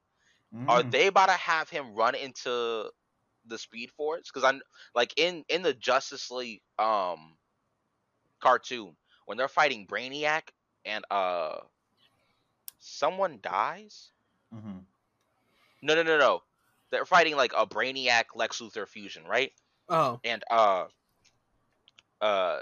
everybody, Brainiac / Lex Luthor has beaten everybody up except Flash at this point. And Flash is at like in this point in the show is just like he's not the weakest, but like he's like the least like go getter. Like, oh yeah, I can save the day by myself. Yeah. And Brainiac just looks at him and he's just like, you're not even worth it. Do what you're good at and run away. So Flash does that. He runs away, but he runs around the Earth and punches him and continues to do that, just running faster and faster and faster. And then he just destroys Brain, like just beats him to a pulp. But like he's still vibrating and like not slowing down, and he like gets sucked into the Speed Force. So I thought that's what was gonna happen here, and I was like, oh my god, are they about to kill Barry Allen? If Zack said they're about to kill Barry Allen, this would be the moment to do it. Well, no, like I'm sure whenever his movies are gonna be my favorite if they keep doing it right. Because who's better than the Flash, bro? Not near no one in this universe. Not no one ever, bro. No one's better than the Flash. And so, as we get that beautifully. What'd you say? Nothing. What? Yeah, like I'm talking to you. Batman comes nowhere close to Flash, bro. As we get this beautifully crafted scene, we see that while in the box, the Flash does get to give Cyborg that energy, but while he's in the box, Cyborg sees the box entity making the appearance of his family, and they offer him power to make him whole again, to make him a human again, because the boxes can do that. That's a fact. But he realizes that he is whole. He has friends. He's got a family. He's got himself at the end of the day. And, him and Superman, they break apart the boxes. While Aquaman stabs Steppenwolf through the heart, Superman punches him forward towards the portal to Darkseid. And then Wonder Woman gets this great scene, takes the sword, and slashes that man's head off as his whole head and body enters through, and then Darkseid stops it with his foot and crushes that man's skull. He says he makes a promise that he will get that anti-life equation with the war, through war. And the team stands heroically as you get that wonderful freeze frame shot of the Justice League, and they won. Okay. And go ahead. This is why we need to watch these movies where I can give my commentary by speaking and not typing, because as soon as that happened and his head goes through the portal and stops in front of Darkseid, my first thought was, well, he finally got his meeting with him. So like, facts, there it is. True. Bro, my commentary on point, bro. Stop. You gotta stop limiting me. I think one of my favorite. I think my favorite dialogue from Darkseid was he said, what's his name? The Sod or whatever his name is. Was like, they destroyed the mother boxes. What are you gonna do? And Darkseid is like, get the ships ready. We're gonna do this the old way. And my man has that much patience to get this anti-life equation. He said, "Okay, you destroyed my mode of transportation. I'm coming. I'm still coming. I like it. I like it. This man is going to end the world. Like, he does nothing else. He's going to do it." Oh yeah. And then, that leads us into the epilogue, because this movie is still long, so we have an epilogue. Yeah, so at this point, there's still like 30 minutes left of the film. I felt like where they finally won was kind of a great ending scene, and this all kind of feels a little more end credit-ish. My friend actually brought that up, and I kind of agree with him. So basically, we'll kind of blow through some of the stuff here before we get to like the biggest thing in the epilogue. Mm-hmm. Bruce and Diana, they construct the plans for a Justice League Hall of Justice, which Batman can do, because he's got 6 satellites. He's gonna make another one. Yeah, he's got plenty of money to do it. Bruce does some more Bruce Wayne stuff as he buys the bank that what's the word, repoed Clark's family home so he could get the house back, and he also paid for Barry to get like an entry job at a crime lab investigator. Bro, that's that Bruce Wayne influence, bro. That's that Bruce Wayne influence. Yes, that's that I have money. He said, "Yeah, I bought the bank," and I was like, "Bro, what?" Overall, that was Superman looks at him like, "I guess money is a superpower." Like, you got it. And that's that thing I'm talking about with Bruce Wayne, because it'd have been simple. It'd have been simple for him to just buy the house, right? Yeah. But no, he's Bruce Wayne. Like, why buy the house when I can buy the bank? Yeah, if I'm gonna do it, I'm gonna go big. Bro, that's like that old saying, why buy the milk when I can get the cow? For Bruce Wayne, though, he's like, I'm just buying the farm. I'm gonna buy the farm, bro. And he's on that Bruce Wayne shit, bro. Yes. We go from that, and then Cyborg comes back. He rebuilds the tape recorder. His dad rebuilds the tape with the powers he has. With his mind powers. What? You rebuild a device just by the bro, goated. He's a goated superhero, and I'm so mad that this movie didn't portray it the first time. Yo, imagine Cyborg building a PC for you. And then if you break it, he just builds it back. Like, okay, whatever. Continue. And hold my boy. Basically, it just gets really sentimental and beautiful. And basically, his father is saying that he's proud of Silas all along, stuff like that. As we get a montage of all the superheroes doing stuff after all of this. But the last, like a old sports movie.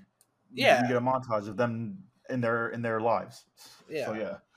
The last 2 scenes, though, we see that Lex Luthor escaped from Arkham and is now just somewhere on a yacht, hiring supervillains, because we get him. He's hiring Deathstroke to go and hunt down Batman. Oh yeah, love it. I love it.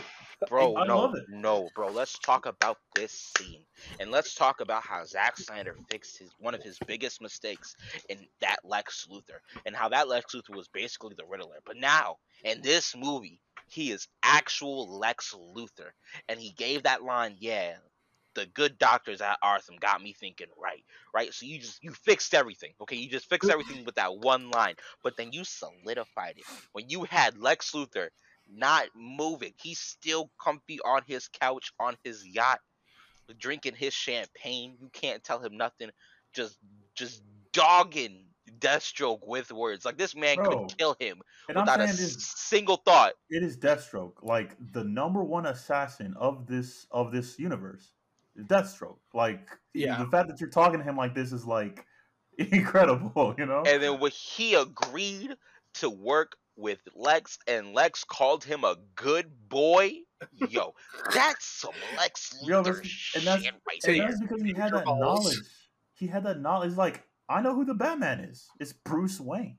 And he's like, okay, you know, you're smarter than you let on to be. He's like, you're damn right I am. Lex Luthor is literally Batman if Batman decided to be evil. Yeah, quite literally.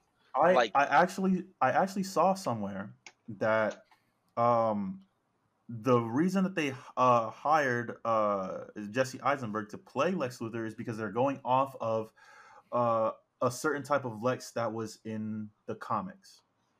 At first, Lex had hair. He had hair. It's like a younger Lex, and he was goofy and silly and whatnot. And then something happened. He got serious, and he became the Lex that everybody likes. So if you go back to the comics that Zack was pulling from, he's doing exactly what that Lex was doing. So he played the part well. Yeah. This is just a Lex that nobody's ever seen before. Is what I'm saying. Few know about it. I'm just glad, like, if I would actually read that stuff, maybe I would have liked it better. I'm just glad of how his character turned out, even if briefly is on this scene. Now, I will say I don't like this Lex, but with him justifying that this is how Lex becomes who he is, I'm okay with it. Yeah. I don't like it, but I can respect it, and I'm okay with it now because I can see that you're trying to say, oh, he's just a young guy who doesn't know anything. He thinks he's better than the world. He's cocky, whatever. But now, with being in Arkham and whatnot, he has his mind in his right place, and now he can be cocky because he has leverage no matter what you do. You'll never catch him because either way, he will win, one way or another. Like, so and that's what I like. He's learning now. He's becoming Lex Luthor. I like that. I like that. Yeah. So that was one of the last two major scenes, or three major scenes. But before we get to the last one, so there's another premonition scene. There's another nightmare sequence about the apocalypse. But right after that happens, the very last scene is Batman's greeted again by Martian Manhunter, who's basically like, I want to join the fight. I want to join Justice League. I want to be able to help what's coming. And he's tired sitting on the sidelines. Yeah, so that it's an okay scene. It didn't fully need to be there. No, I didn't. But so Zack Snyder was talking with interviewers about it.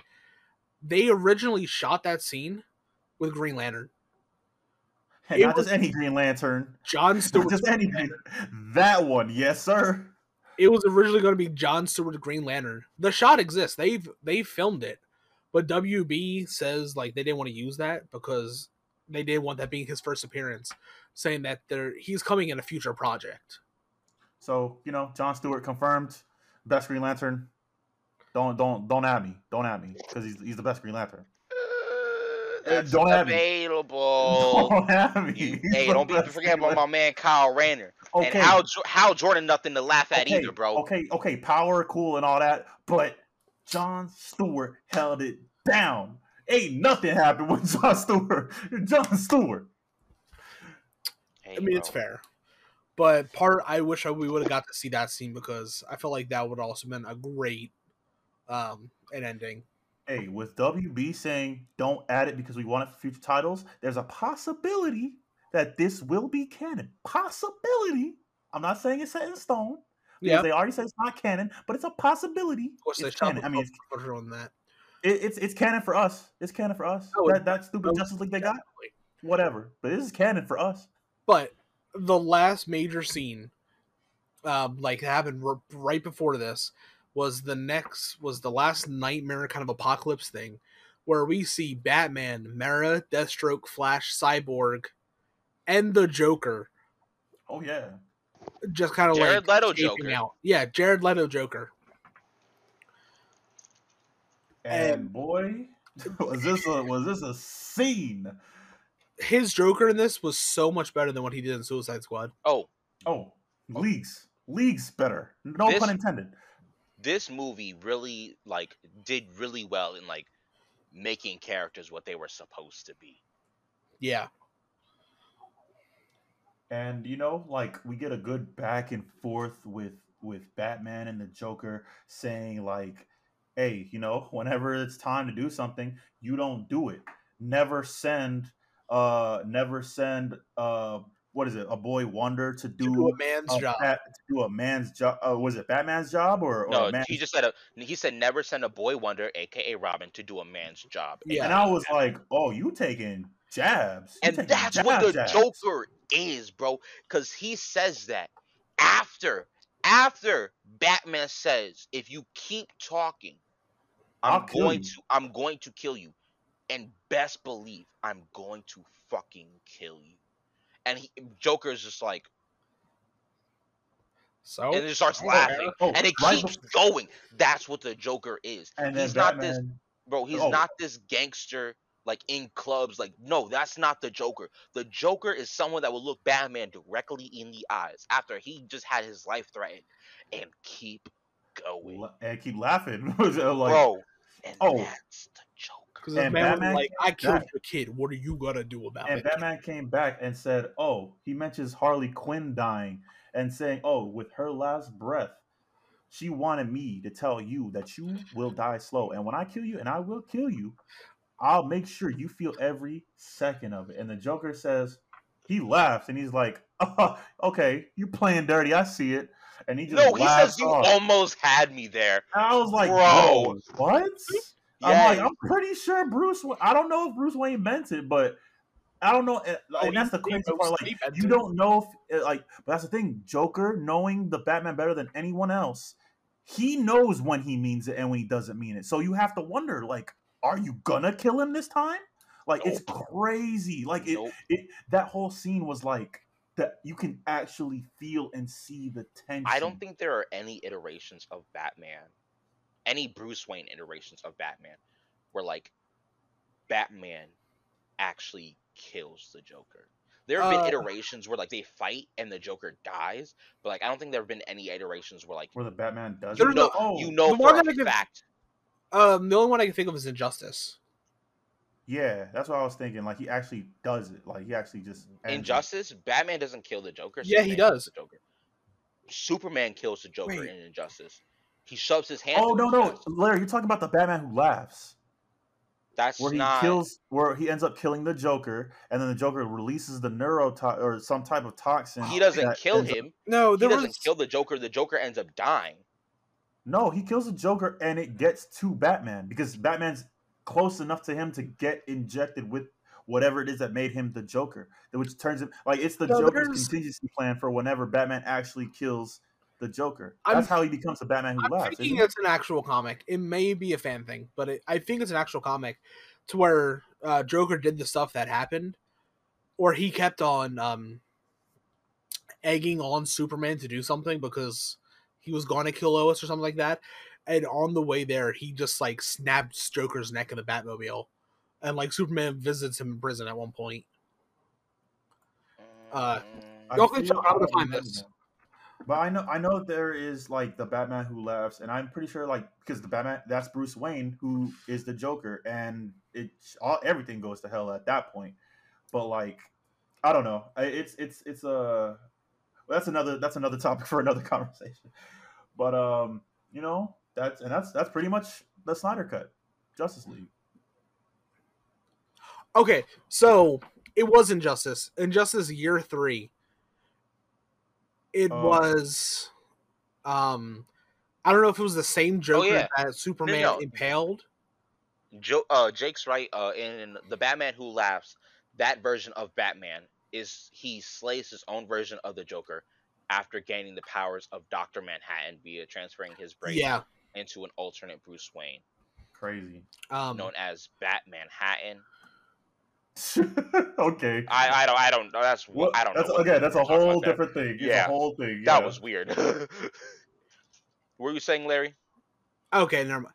It was a dream sequence in Injustice Gods Gods of Among Us Year 3, where that doesn't count. Yeah, where he snaps his neck. But okay, so then the only iteration of Batman actually killing the Joker, where you know for a fact he killed the Joker, Bruce Wayne Batman, is it looks like the Batman Who Laughs. Because even in the Killing Joke, you don't know for a fact if the Joker is even dead, let alone if Batman kills him. And in the Dark Knight Returns, Joker kills himself. Yeah, Joker kills himself by snapping his own neck. Yeah, and he doesn't even like put his hands on his head and snaps him. He just twists. He owls his shit. Joker's something else, bro. One of the greatest villains out there. And so I'm glad that Jared Leto. I'm glad that Jared Leto got to get his own portrayal right in this. I even like the laugh. Even the laugh makes you think of a eerily creepy Joker. Like I like it. I really do. Yeah. And I like it because each Joker has been different. Even like both Jared Leto's Jokers are different. So like they're all different from like Heath Ledger's Joker. Like Heath Ledger's Joker is like he's crazy and he's willing to do what he has to do, but he's also more like whimsical with it. Joaquin Phoenix Joker, which is another fantastic Joker. Oh my god. Is just like more mental and just more like he just finally snapped. He's like sophisticated. He's a sophisticated Joker. Right, he's more sophisticated but like also embraces the crazy. And then like you have the gangster Jared Leto Joker, which could have been a good Joker. I think just Suicide Squad was a bad movie. But I feel like he could have been a good Joker. But then now this Joker is just like I'm Joker. I literally have nothing to lose and everything to gain. Like you can't do anything to me. And that's literally who he is. Nothing to lose, everything to gain. That's the Joker. Actually, the only thing the Joker has to lose is Batman. Yeah, that's the only thing. And he's not. Not Harley Quinn. Not any of his gang. No, it is Batman. Because without Batman, the Joker is literally nothing. And before we continue going on another like tangents about this, that's like this movie's just good. If you haven't seen it, make the sacrifice, go and see it because it's wonderfully crafted. Everybody gets a story in this. If you're if you're coming into it thinking it's just a couple added scenes from the original cut, do not think that. This movie is literally a different beast. It is entirely different. Everyone gets like a character arc. There's development. The action scenes are better. The cinematography is better. It's amazing. Yeah, man, it's wild. And honestly, I hope they do keep making his little Snyder trilogy. If they make a Snyderverse, bump whatever WB's doing. Give me a Snyderverse. I'll take that. We'll just call it the Snyderverse, and we can say, oh, the DCU that doesn't exist. We got Snyderverse because that's what we want. So I hope that's. I mean, man, we could go on forever with this movie. Yeah, we could go on forever with this movie, but go see it. It's a great movie. It's 4 hours is a pain in the ass, but it's a great movie, and that's all I got to say, man. That's it. That's it for me. Okay, so final tallies. What's the word's escaping me. Final thoughts. Final ratings. There you go. Okay.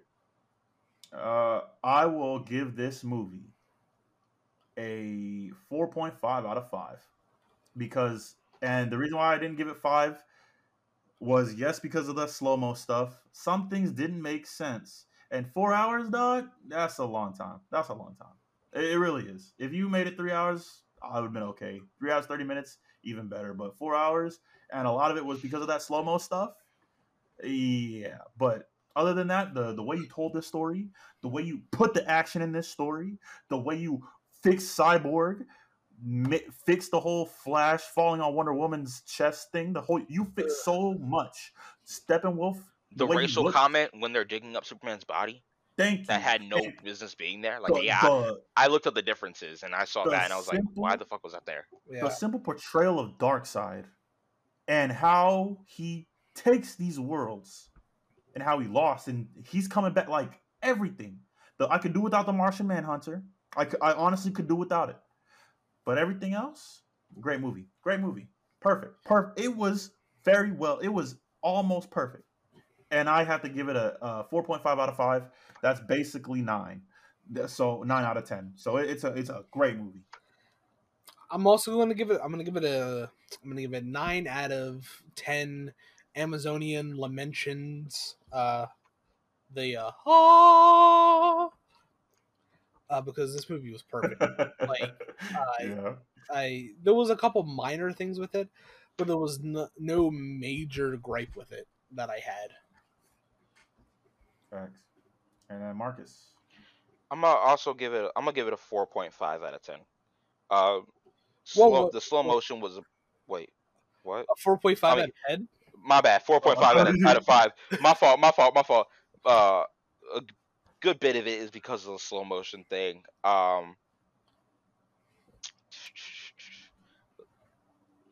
Gal Gadot should have had short hair, bro. Like I'm gonna say it again. Like she should have had short hair. If the slow motion was fixed, it would have been a 4.9 because of the hair. Right. Oh my God. But the slow motion thing, that was a big one. Like that wasn't. You made it up for your stop scene, pictures, but like that slow motion really killed your movie, bro. Also, yeah, and like Jake said, like 4 hours, bro. 4 hours. And like I get it. I get why you had to make it 4 hours. You had a lot to make up for. You had a whole movie to make up for. Oh yeah. It made sense why you had to do a 4-hour movie. You're not out here like the Avengers, solid performances across the board. A couple outliers with some of their movies. Every franchise has them. But other than that, like solid across the board. So you can a 3-hour movie and still 10 out of 10. You had a lot to make up for. 4-hour movie.